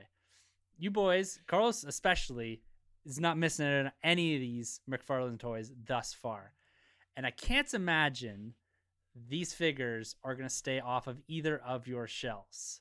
So, Carlos, being the completist right now in McFarlane, we've got, 8 figures teed up to be coming in June, I believe, of this year. 8 figures and variants. Oof. Well, and it's like they target marketed us because it's like there was those sneak shots and nothing official from McFarlane Toys, but they were pretty official looking pictures. And people were getting sniffs of them here and there. And Amazon in the US put up a couple listings. But then who brings the heat and has proper listings with HD shots of the figures? Freaking Amazon Canada, of all places. So it was like, shoot, Troy, they want us, man. Uncle Todd, he's like, I got to take care of my boys. So yeah, here we go, man. The line, it's pretty cool. Like, I think the only figure I don't love is Aquaman. His face is a little... Yeah, it's a bit rough. It's a little off, but the way that they designed his buck to complement the costume and its designs was pretty cool. And, man, like, that Steppenwolf figure, it's off the charts. Huge. Like, it's massive. The detail in that thing is insane, and Cyborg looks on point, and the Flash, just a killer version of the Flash. But for me, all I pulled the trigger on was Batman. That was whoa. I had to start small, and I gotta admit, like, not to bury the lead, but like, I don't want to get stuck with a bunch of merch if I end up hating this movie, kind of thing, right? So it's like you can't look at that Steppenwolf and not know exactly where it's from. So yeah, I pulled the trigger on Batflick. He's my boy, and that's a killer looking figure. And like, for now, I'm gonna commit to that Batflick, and I gotta hunt down the blue costume Superman. But if this movie knocks my socks off, like, they'll all be there. Mm-hmm. Even Cyborg with the armored head, man. A over E. Action figures over ego. Like, you gotta just make it happen. You've got one for every podcast. Well, so I will say, this is the most comprehensive movie line I have ever seen on a set of figures, in a single set of figures. No Marvel Legend, MCU, I don't know about anything before. I've never seen something where they didn't bleed this across 3 waves and have one of these. I don't know if one of these is a Build-A-Figure, but I shouldn't be surprised with what McFarlane has been bringing. You guys have been chronicling for the better part of a year now that we're getting such a comprehensive line for this film. And even like the Dark Side looks crazy good. I just can't believe the scale of some of these. So Troy, did you show that same restraint that the goddamn Batman did, or did you go a bit deeper with your pre-orders today? No, man, I'm on the same page as Bruce over here. No, he hit me the link, the Amazon link, and right away, that Affleck, man, give it to me now. I pre-ordered that guy. I'm hoping, I don't know when, but I'm hoping we do get like his traditional suit sometime down the road. But Superman, I need that blue suit Superman. It's a Target exclusive, Carlos mentioned. Gotta find that guy, man. Everything else I'm kind of going off of in box, in hand when I see them. So Aquaman, yeah, he's a little rough in the face. He needs some work. So hopefully he turns out a little better in person. But the Cyborg, definitely gonna grab him. Even the Flash, and the Flash is like my least favorite character in the Justice League, and he looks great. The figure looks great. So if I see that guy in hand, man, I'm gonna have to pick it up. Carlos and I already have the Wonder Woman, obviously, because she was released for the '84 movie. So that's kind of cool to already have one figure, at least, out of the Justice League. Darkseid, though. Darkseid looks amazing, that villain. I don't know if it's two different figures or he just comes with a removable like armor piece, like the chest. Mm-hmm. Because I've seen one with the blue armor and I've seen one without it. Either way, though, I need that dark side. I don't really collect the McFarlane villains. I only have maybe Deathstroke. But I gotta get my hands on this guy on that dark side. Looks amazing. He's so immense. Like that, Yeah. the Superman figure only comes up to the bottom of the rib cage is insane to me. That's nuts. The amount of plastic that's gone into these, and McFarlane hasn't shied away from that at a price point that is reasonable as well. Mhm. Which Can't beat it. And you have to imagine that there's a subsequent and second wave coming with all the Nightmare stuff, with your Joker, your Batman, Deathstroke, the Mira, I believe. Like, there's got to be a second wave coming there, right? Oh, we Well, have to have Tim, that Nightmare Batman. We live in a society. Yes, we do. So those figures are going to be coming. The Yes. Joker. Yeah, it's 100%. coming. It's going to be interesting to see what they do. But as we roll through this ever so slowly building hype train, we've got all these little teasers that have been put out that have been showcasing all 6 of our main characters, including Darkseid. But alongside of that, Snyder himself and HBO Max have been releasing a few more tidbits about how this movie is going to be laid out in front of us. And some of that comes in the form of chapter titles. I don't know if these were meant to initially be a 45-minute episode or what have you, or if these are meant to be some breaks that we have in this where a black screen goes up, we move into a new chapter.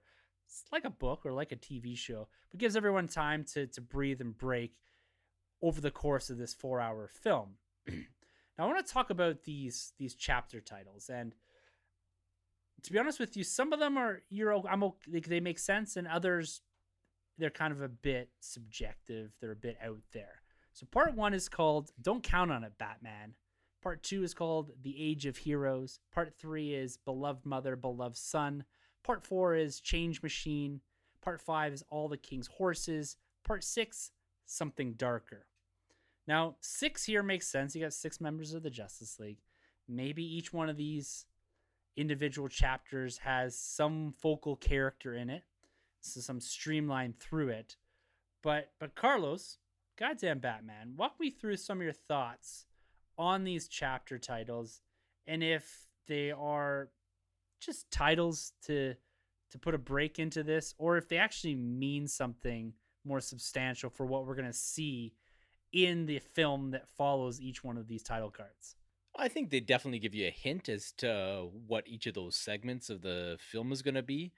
And I think they're actually a pretty good idea given how long the event is. Like 4 hours, 4.5 hours. Like, you can sit down and do that once, but the vast majority of people aren't going to be able to revisit this film in a single sitting on a regular basis kind of thing, right? So going forward, like, if you can break it down via the chapters and those title cards and use those as quasi episodes, I think that's pretty cool. Like, the "Don't Count on It, Batman," I imagine, like, I think Aquaman actually says a line like that in the theatrical cut, so that's probably all those rejections that he's getting.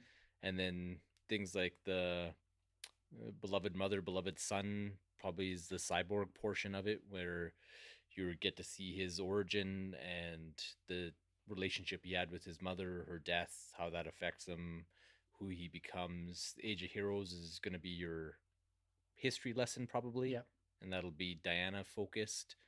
And then the only one, like, I'm down with it all except for ending on something darker.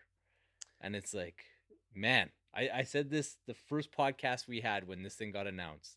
Just do this triumphant, joyous, amazing, best superhero team-up movie that has ever been put to film version of this, and you're way further along than doing any kind of cliffhangery weird stuff with it and hoping on a small group of people beating the drum to get subsequent films made. Like, it should be the whole world because you've done such a good job saying, like, dude, we want more of this. So that's the only one that I'm kind of like, like, maybe if it's just a nightmare sequence that you could in your headcanon saw off, and it's something else and something that could potentially happen, but the movie doesn't necessarily mandate that it happens. That's, I could live with that. But based on his comments about a cliffhanger and just that title, like I was with it all as I'm reading them. I was like, 1, 2, 3, 4, 5. Oh man, you do this to me every time. I just want to love you. Yeah, and you keep just pushing me away. It's funny that you say that too, because you read through these, and as you nicely broke down, each one has likely a Justice League member focal point. All the King's Horses, it speaks to the assembling, if I can use that word, of the Justice League, and likely your fight against Steppenwolf. Something darker. My first intuition was that, yeah, that is the nightmare scene. But then Snyder recontextualized some of this. He was on Beyond the Trailer, a podcast or an interview, and he said that there's actually a 7th chapter, a 20-minute epilogue after chapter 6 that was titled A Father Twice Over. So I don't know, is that Cyborg? I don't know exactly what that means, but it seems odd to me to end with your nightmare sequence. Like, it's almost like a 20-30 minute long end credit stinger, right? Where you're filling in some of that gap. And I think that's where a lot of his reshoots were. So, like, yeah, you can see the movie in the first 5 parts based off of the skeleton that we have from what the theatrical cut was. And then some of the additional scenes that we're seeing layered in here from the original trailers and from some of this teaser material that we've seen. And so it's going to be interesting to see how it ends. Like, Troy, do you take much away from these chapters? And what are your thoughts on this ending potentially darker? No, I mean, basically what Carlos kind of brought up there makes quite a bit of sense to me. And if I hope they kind of go that route, because actually sounds pretty good. The end though, there, I'm a sucker for darkness, man. I mean, looking into that, I don't know, that storyboard of his part 2 and 2A, whatever the case was. We're gonna get into it. Yeah, we are. There's mentions though of like an Empire Strikes Back kind of ending, and I'm a sucker for something like that. So if you're giving me an ending like that, I'm all there for it. It's cool. We've had so many cool movies and superhero films that have ended on high notes, and I'm all for it right now to see something a little darker, a little edgier. But I also want to see them get back to the right place where they need to be. Yeah, So. And that epilogue could very much do that. Like a 20-minute sequence after a 40-minute nightmare sequence could do that. It could reframe the position of these characters. It seems narratively a bit jumbled up to me. And I think that was some of the issues with Batman vs. Superman, as you can hear in our commentary. I'm confused through a good chunk of that movie. But let's wait and see. Now, before we get into this Justice League Part 2, Part 2A, I want to do 2 things. I want to give Mr. Candido a minute here to bring some of his thoughts to Zack Snyder's Justice League. And just remember, Candido's a guest, and his voice does not represent everything. No, I'm just kidding. That's a great caveat. No, man, he's sitting in Sanjay's chair. Whatever he says is... It's Sanjay. It's canon. Yeah, it's Sanjay canon. So what are your thoughts on this? I'm just gonna rewind a little bit, and I'm gonna say that I love Man of Steel. I really enjoy that movie. I didn't get a lot of when Batman vs. Superman came out. I saw it on opening weekend. I actually reviewed it with my podcast back in the day, and I didn't get why there was so much hate for the movie. Yeah, there were things that could have been done better, but I mean, at a certain point, it's like you just gotta accept what you're getting, and I still think that what they did, BVS didn't make Justice League suck. Justice League made Justice League suck. So I'm cool with Batman versus Superman, and just letting you guys know, I actually have it in my queue for my podcast. Nice. My podcast listening tomorrow. I didn't have the time today, but when I saw it was 3 hours, I was like, "Ooh, you guys are going into Carlos territory."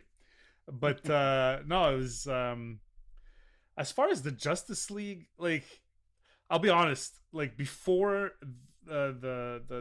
this, I said I would never watch the Snyder cut. and I probably won't, but I'm gonna give Justice League movie another shot, which is more than I could say for Aquaman and Shazam. So, I'm gonna do it just to see if I was the problem or it was really what they put on screen. And then that's gonna determine whether or not I watch the Snyder Cut at all, because I don't think that movie could be saved. Honestly, I saw it. I saw it and I was like, when is this thing gonna finish? Like there was very little good in that movie, and I wanted to get more background and better idea of the supporting characters, and they tried to cram in 4 MCU movies into like the first half of Justice League, and it was a whiff to me. It was a whiff to me. Yeah. So, but I'm not the biggest Justice League fan. I'm not the biggest DC fan, although I'm a huge fan of what Chris Nolan did with Batman, and I love what Todd Phillips did with the Joker. And I think if they want to do a lot of one-offs like that, man, do it. Just do it. Yeah. It's great, right? But the question was what specifically about the chapters, or no, just about your thoughts on the whole thing, what we're building into here, because you haven't had an opportunity to kind of really voice much of that, and it seems that, to be honest with you, I'm going to say this, like, based off of what you just said there, watch the Snyder Cut. I think so. I think watch it instead of the Justice League cut. I don't think your experience is going to change very much with revisiting Justice League, but if you have, you're actually a lot more favorable towards Batman vs Superman than I anticipated you were going to be honest with you. And if you liked Man of Steel and you had a reasonable time with Batman vs Superman, I'd say go to the Snyder Cut, because it's probably going to pick up more threads of those two movies than the Justice League movie ever will. Okay. Right. The Justice League movie, in my opinion, it's a WB course correct. Like, they're trying to put something back, and it's more of an IP, a narrative, and a long-term view of what they and where they wanted their properties to go, their IPs to go, as opposed to this, where it's likely going to be, based off these chapters, based off what we've seen, all the discussion online, it's likely going to be an Elseworld story. And it's going to pick up on the threads from Batman vs Superman, the ones we talked about in the commentary, and maybe iron out some of that confusion too. So I'd say watch it. I'd say, you got Crave, you got whatever, you got 4 hours, watch it. Okay, so I will commit to watching the Justice League if Sanjay gets Disney Plus. Oh my! So you're never gonna watch Justice League? I'll give it as much of a fair shot as Sanjay does with Disney Plus, and if he does that, I'll watch it the same day. If I get the confirmation that he subscribed with his email, I'll watch Justice League that day. There it is. Sanjay, it rests on your shoulders, and as the man with the largest flag to wave for Zack Snyder's Justice League, I think you could probably commit to about $9 to put Candido in front of Zack Snyder's Justice League. Another set of eyeballs onto it. But I'm gonna pirate it though. I'm not gonna pay for it. I'll come out straight. They're not getting a cent from me. I said I'd watch it. I didn't say I'd pay for it. This is true. We do not condone that. But let's talk about let's talk about. I gotta get in there. Let's talk about where this could have gone. I'm going to hand the reins of this podcast right now over to the goddamn Batman, and we're gonna look a little bit now. Spoilers for Zack Snyder's Justice League here, because we're gonna talk about I think it was at a Dallas convention of some sort or display where there was a whole bunch of text on what Snyder's vision was pre-Batman vs Superman, I believe. Now, Carlos contextualized some of this as to what Justice League 1, 2, 2A, 2B, whatever it was going to be. And so some of the stuff we're going to talk about might actually have found its way into what we're going to see next week in Zack Snyder's Justice League. But Carlos, enlighten us a little bit as to what this is, this sequel in air quotes, I will say, and let's talk about some of the crazy stuff that's inside of it.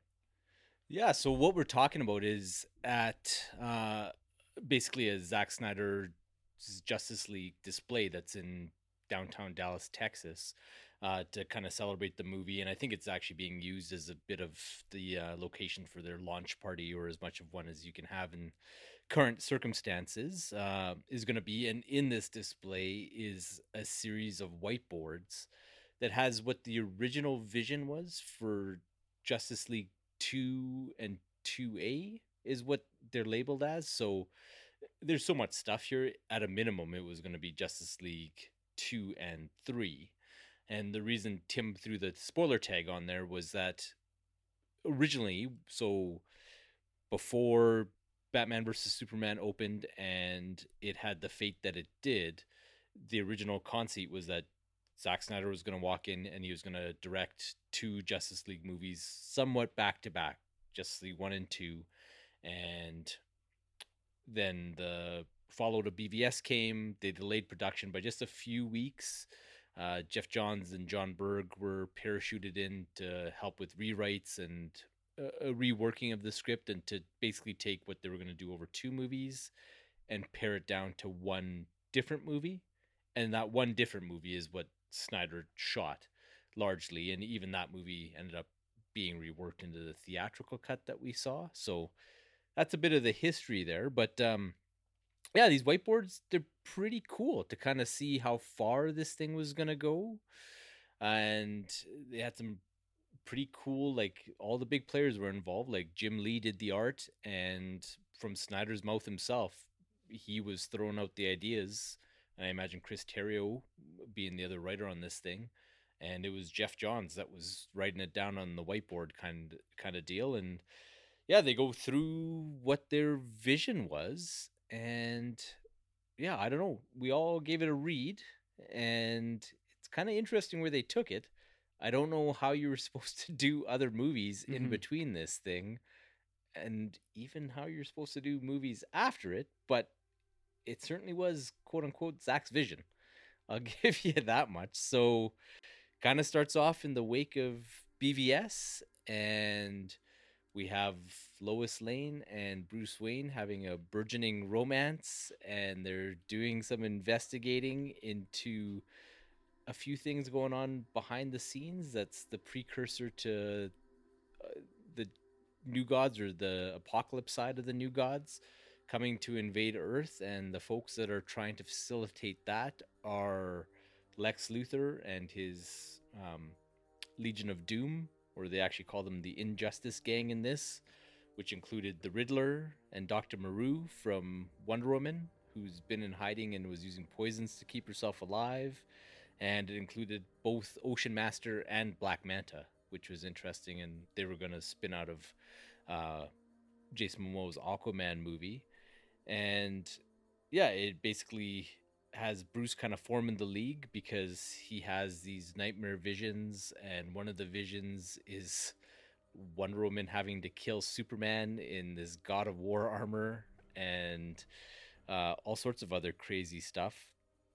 And him and Lois are kind of on the hunt for Lex Luthor, and they end up tracing him down to, I think it was Canada, to be honest with you.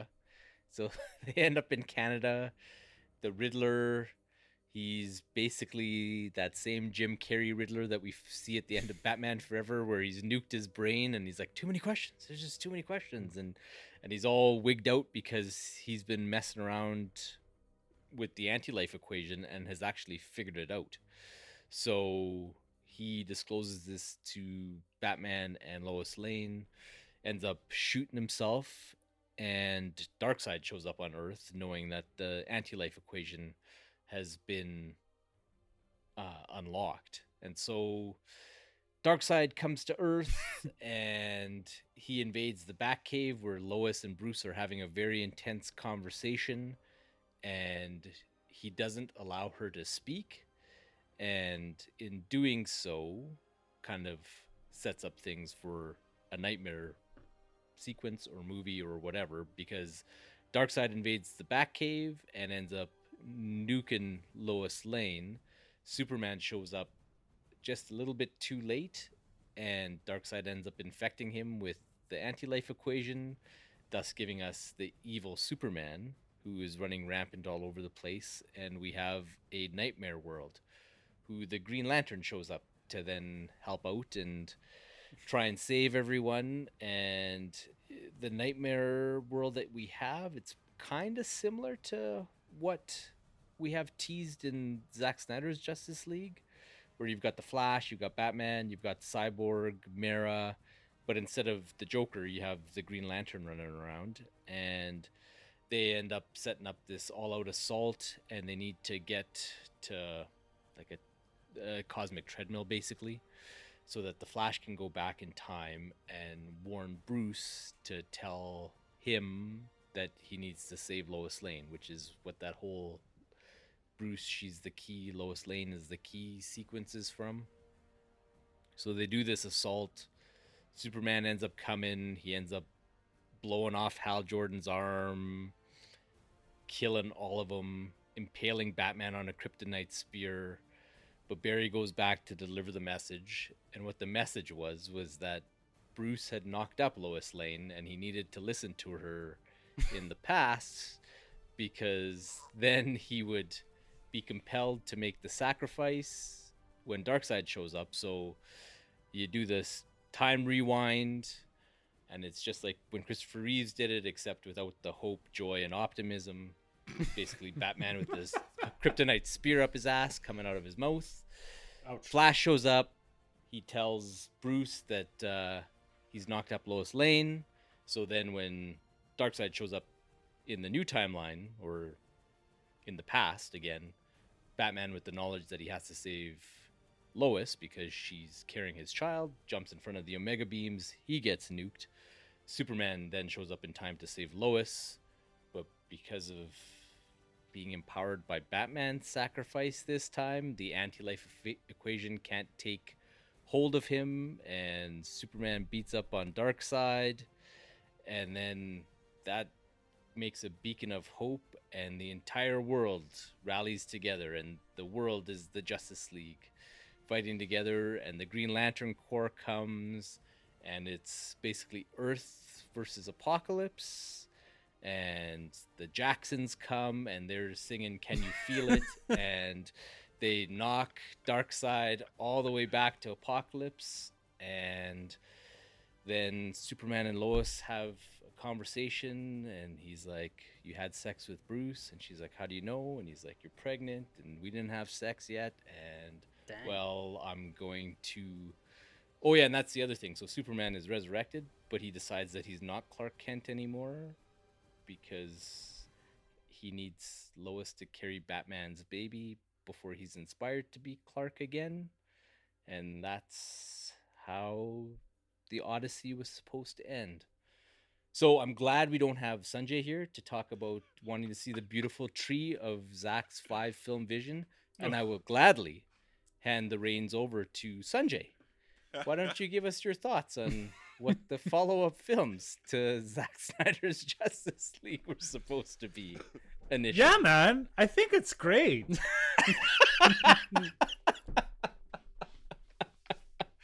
The yeah man. Oh, shoot. Oh. I don't know about you guys, but I found myself thoroughly confused by what was going on there. Yeah, I was a little shell-shocked. Like, I grabbed those pictures when I could get them, and I had them on my phone, and I took my daughter to dance class, and I read them twice. Mm-hmm. And there's a lot of whiteboards to read. And then somebody else typed them out when all the cease and desist orders came out, and I read the typed out version of them. And clearly, based on like how I tried to trot through them, even with the sweet Jim Lee art as visual cues, man, there's a lot of stuff in there to try and put forth. And two, like the thing about this, we understand that this was a vision at one point, and it's not what it's going to be, and there's no chance this is going to be the follow-up to Zack Snyder's Justice League. But it is interesting seeing the thought process that went into this contained version of the Justice League and some of your most important characters in DC. When I look at this, one, it requires a foundation of other movies. Like, you would had to have introduced Aquaman and his villains and Batman and the Riddler and all this stuff, right, before. So it was predicated on the fact that there was a more MCU approach to the DC extended universe, and the fact that you would have needed a lot of films to build into this to give you the ability to yank all these villains out and create your Injustice gang and all that.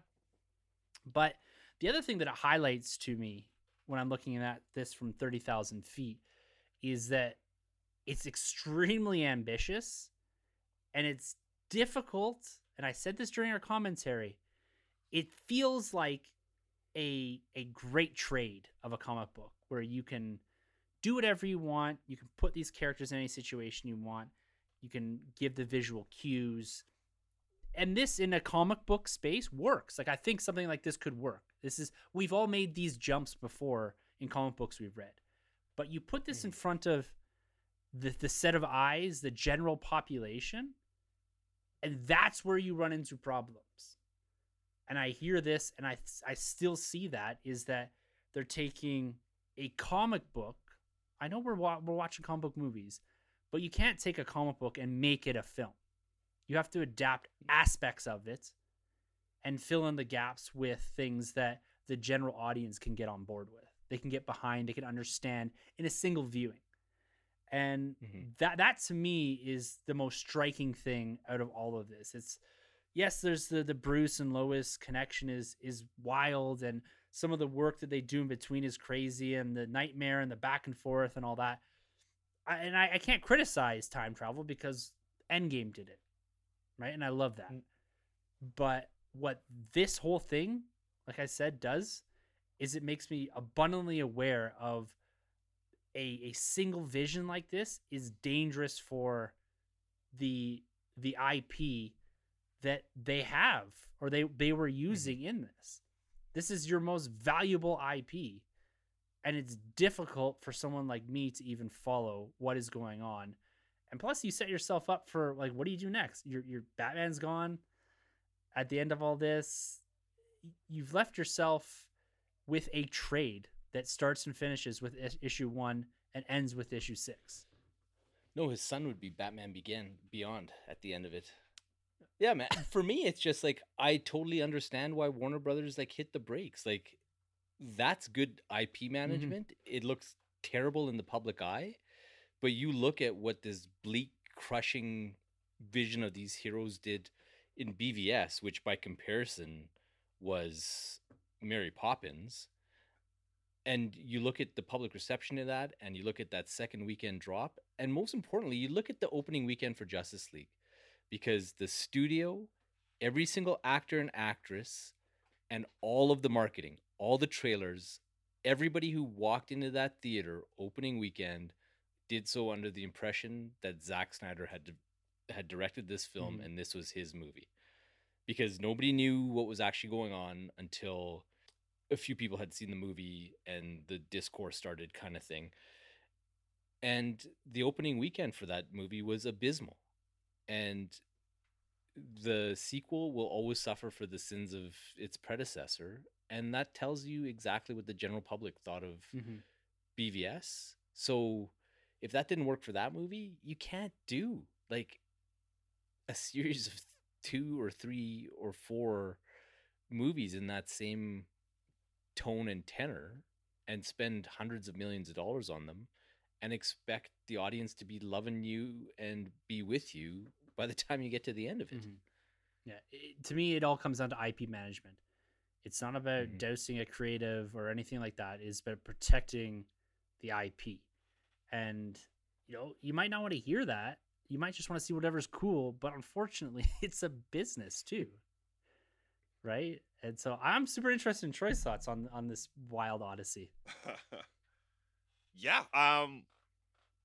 We're sunny. Listen, for me, I can't, because I haven't seen the movie, right, for this. There's no movie. So I can't judge it on what the movie would have been. Mm-hmm. But as a story, minus the Bruce and Lois thing, which is, I mean, there's worse. It could be Bruce and Batgirl, right? I mean, we've seen how that's gone down. But Yeah. I think this is awesome. I think this is absolutely awesome. Like Tim mentioned, the trade.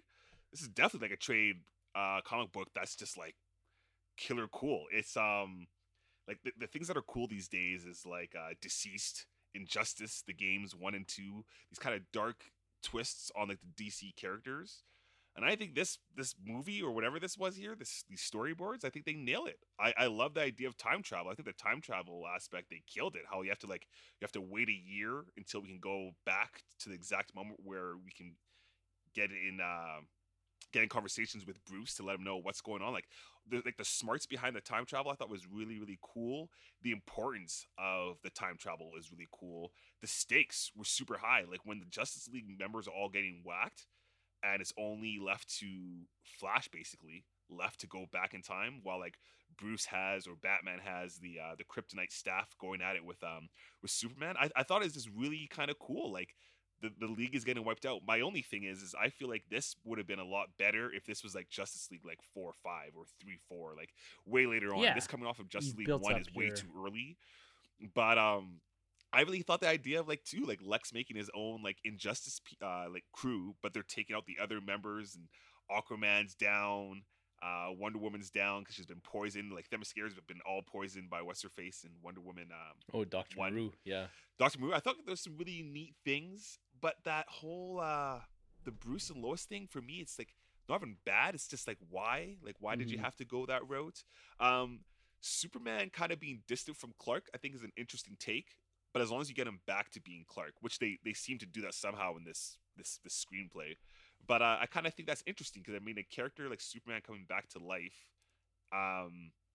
who is now just accepting basically himself being just Kal-El and no longer being the human Clark and just distancing himself away from that. I thought it was kind of neat, but ultimately finding back the balance between both was kind of cool. The end battle scene with like the whole world coming together is a little hokey. I mean, I guess we just saw it in Wonder Woman 84, which is kind of cheesy. But and then the Green Lantern introduction. Like I love the whole point where like the Justice League loses, Flash goes back in time, and then we get now like that whole post-apocalyptic world with Nightmare Batman and Flash is like dragging like the bag of like the half cyborg, and these guys are like just like down, like it's over. And then it's like 5 years later, and then we get the opening of I guess part 2 or part 3 with Green Lantern's ship crashing. I was like, that's freaking awesome. That is really, really cool. And then Batman's the one to like encounter him, and then they basically fill each other in on what's going on and just how important it is to take out Darkseid, because this guy is like a virus affecting the whole world. I felt like the threat of Darkseid was like no joke. Like this guy is bad news. And I don't know. Just as a story alone, I thought it was really cool. Just like I said, the only thing I didn't really like was the Lois and Bruce thing, and like the 20-year later jump to Bruce's son becoming the next Batman. I thought that was a little weird. I don't know what they're trying to do, and obviously it looked like they're just trying to they're just ending the whole franchise. I don't think they're trying to build off a franchise with this, whatever they're doing. Mm-hmm. But I gotta say, the story had me really, really interested. Yeah, it's. I think if you do other movies Mhm. and you're in a position where like you have a bunch of audience goodwill and they're willing to go with you, and I hate to draw the comparison, but you couldn't have done Infinity War where you did Age of Ultron. No. Right? And that's kind of what they were trying to do here. In fact, they were trying to do it even before that. Mm-hmm. So you can't wipe these characters out without the audience caring about them. Mm-hmm. But I think at this point, like, because we know like Aquaman was whatever, Cyborg whatever, but everybody knows who Wonder Woman is. Everybody knows who Batman is. Everybody knows who Superman is. And most of the people know who Flash is clearly too, especially with the CW show. So when you're seeing these characters die before you, I think there's some importance behind it, and there's some weight to it, and there's character connections and audience connections to these characters that are like, damn, like we just lost them.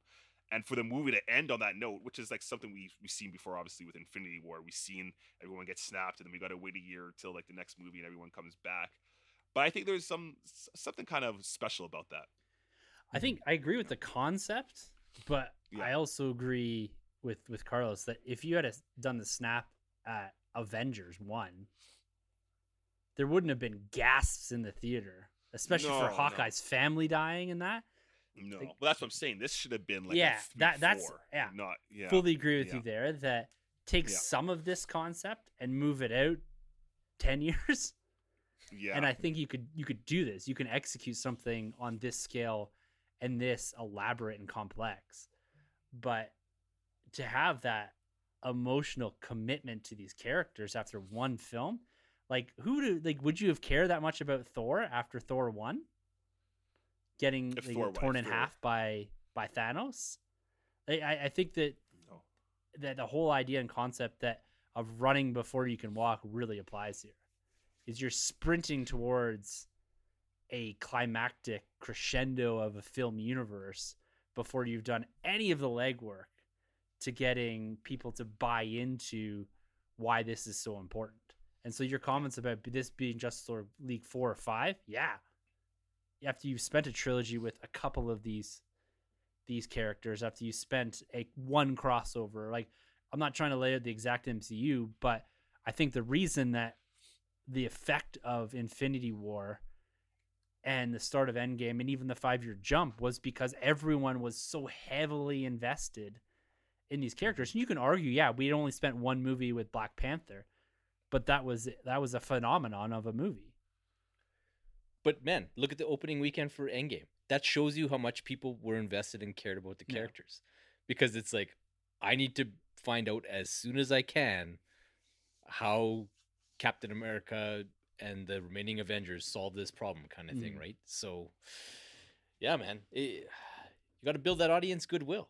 And yeah, but that's been their problem for a while, though, right? Even before this storyboard, it's been their problem since BVS. Not Man of Steel, but BVS, because from BVS, that's when they basically did the Iron Man 2, but they kept doing the Iron Man 2 after. You know what I mean? When you talk about the goodwill, like getting, you have to write the characters properly, and yeah, Black Panther was a phenomenon, but would it have had the emotional complexity if not for Civil War? I don't know, right? Because we lose T'Chaka, we lose you see like the character arc of the Black Panther, like going after revenge and then seeing how it consumes Zemo, and him choosing not to do that. And so yeah, when we get to Black Panther, there's already a character development that happened before that. And we get none of that in we get a little bit with Man of Steel, and they play a little bit on that in Batman versus Superman. But yeah, when I mean, I have to thank Carlos for doing the hard work of putting the whole synopses together and sending me that link. And kind of like you guys, I was confused. The more and more I read, the more and more confused I was, and the less and less confused I was as to why they wanted to take the reins away from Snyder in the first place. So I don't know. I just like I said, I'm gonna be an adult about it. I'm gonna give it a shot. But to me, what this, honestly, I'll be honest, what this really looks like to me is every draft put together. It doesn't seem like one coherent thing. It seems like, okay, we could have done this, and we could have done that, and we could have done this, and could have done that, and then they just slammed it all together and said, this is what the Justice League franchise could have looked like. And so it didn't seem like it had a real cohesive journey. Like there was it just and it's not about the time travel. It's not about like I'm on board with you. If they did it well in Infinity War and or in Endgame, like they could have done it well here too. I just didn't see that at all. And obviously it's hard to when you're reading stuff in point form and trying to try to, I don't know if the ideas were actually even made sequentially, and then you're gonna have to piecemeal that whole thing together. Not easy at all. But yeah, there are some killer ideas, but I mean, the Lois and Bruce thing, you lost me there. I'm sorry. It's just, I cannot abide by that. Yeah. What are they gonna name the baby, Martha? Like it's got to stop somewhere, man. Yeah, it's so hard when you look at this, and I have to frame this out. We're not trying to criticize what was or what could have been, like you said, a piecemeal composition or amalgamation of a bunch of random thoughts. But ultimately, it does shine a little light on, I think, at a minimum, the grander scale of what he had in mind. Yeah, no, I agree with that. And why WB may have slammed the brakes on everything the way it was progressing, especially after the reception of Batman vs Superman. But nonetheless, there's a good comic book in there, I think. Mm-hmm. Yeah, good comic book, at best an animated show, but I think Zack Snyder's Justice League is the farewell song to this vision kind of thing, and onward. And the man himself has said that money talks. There's no money talks, but the man himself has said there's no plans to follow up here. That is Zack Snyder in his tour de promo over the last few weeks. But nonetheless, I think Sonny would agree with you, Troy, that money talks, and we'll see how this does here in a couple of weeks. We'll see what this does for HBO Max. We see what it does for the reception of this universe as a whole. And who knows? Who really knows what the future holds for this universe? So, guys, we're going to keep our finger on the pulse here. We got one more week to build into Zack Snyder's Justice League, as well as continuing on with the MCU and Falcon and the Winter Soldier. There is an absolute pile of things to continue to talk about. Guys, we didn't even talk about Superman and Lois this week. We'll get to that next week. We had a lot to get through. It's a bit longer podcast, and it's been an absolute pleasure having our good friend Carlos Candido on the pod to break some of this news down with us and have some fun talking about collecting, about Lego, about Star Wars, and Zack Snyder's Justice League. So, Carlos, thank you so much for coming on, and why don't you let everyone who's listening know where they can find you and all the work that you're doing. Thanks, guys, man. It was a real pleasure to jump on the show. I listen every week, and it's fun to sit here and talk to you guys for a couple of hours. I really appreciate that. So to all the fans of the Nerd Room that have never heard of me before, you can check me out on Twitter and Instagram at the Funny Carlos or at C Candido Music. And as of right now, we're waiting to turn the keys. And turn the ignition on for Tumbling Saber and get back to the microphones. We're gonna see when that's gonna happen, hopefully soon. And other than that, I'm a musician, so go check out my website at carloscandidomusic.com. Yes, I would heavily stress that, guys. I've got CD, I've got it all. I've got all the merch for Mr. Candido here. So go check him out, give him a follow. Check out some of his music there, and of course, the Tumbling Saber podcast that he's part of with our good friend Kyle and Corey. They're always breaking down Star Wars in a great amount of detail. So I love what you guys do over there. Have a blast with it. It's my favorite Star Wars podcast, and I can't wait till you guys get back at the mics. Yeah, man. So with all that being said, we've got a lot to look forward to, and we're going to get to that in the next couple of weeks here. For sure. But if you'd like to be a bigger part of the show, you can always email us at thenerdroom@gmail.com. You can find everything we do over thenerdroom.net. The hunt is real. And you can find it over on Instagram at thenerdrm. So we're posting our pics of some of our successes on the hunt. And you will for sure see my new Lego set up there that I purchased live here on the podcast in the coming days once it arrives on the doorstep. I have to go explain that to my wife after this podcast ends. I did it for the content. So yeah, man. As always, guys, you can find us on Twitter. Our handles are at the end of the episode, is where we like to run around and have some discussion. And there's gonna be some discussion online, guys. Zack Snyder's Justice League is coming down. It's bearing on us. But let's not forget, we got Falcon and the Winter Soldier. Also, we're gonna do our prelude episode next week to both of those debuts, which are happening next Thursday and next Friday. So buckle up, guys. It's going to be quite a week in Nerd running into next week. And, of course, the fallout of all that, which you can find here every single Thursday. So, guys, until next week for the Nerd Room. I'm Tim. I'm Troy. And I'm Batman. And I'm the realist Carlos.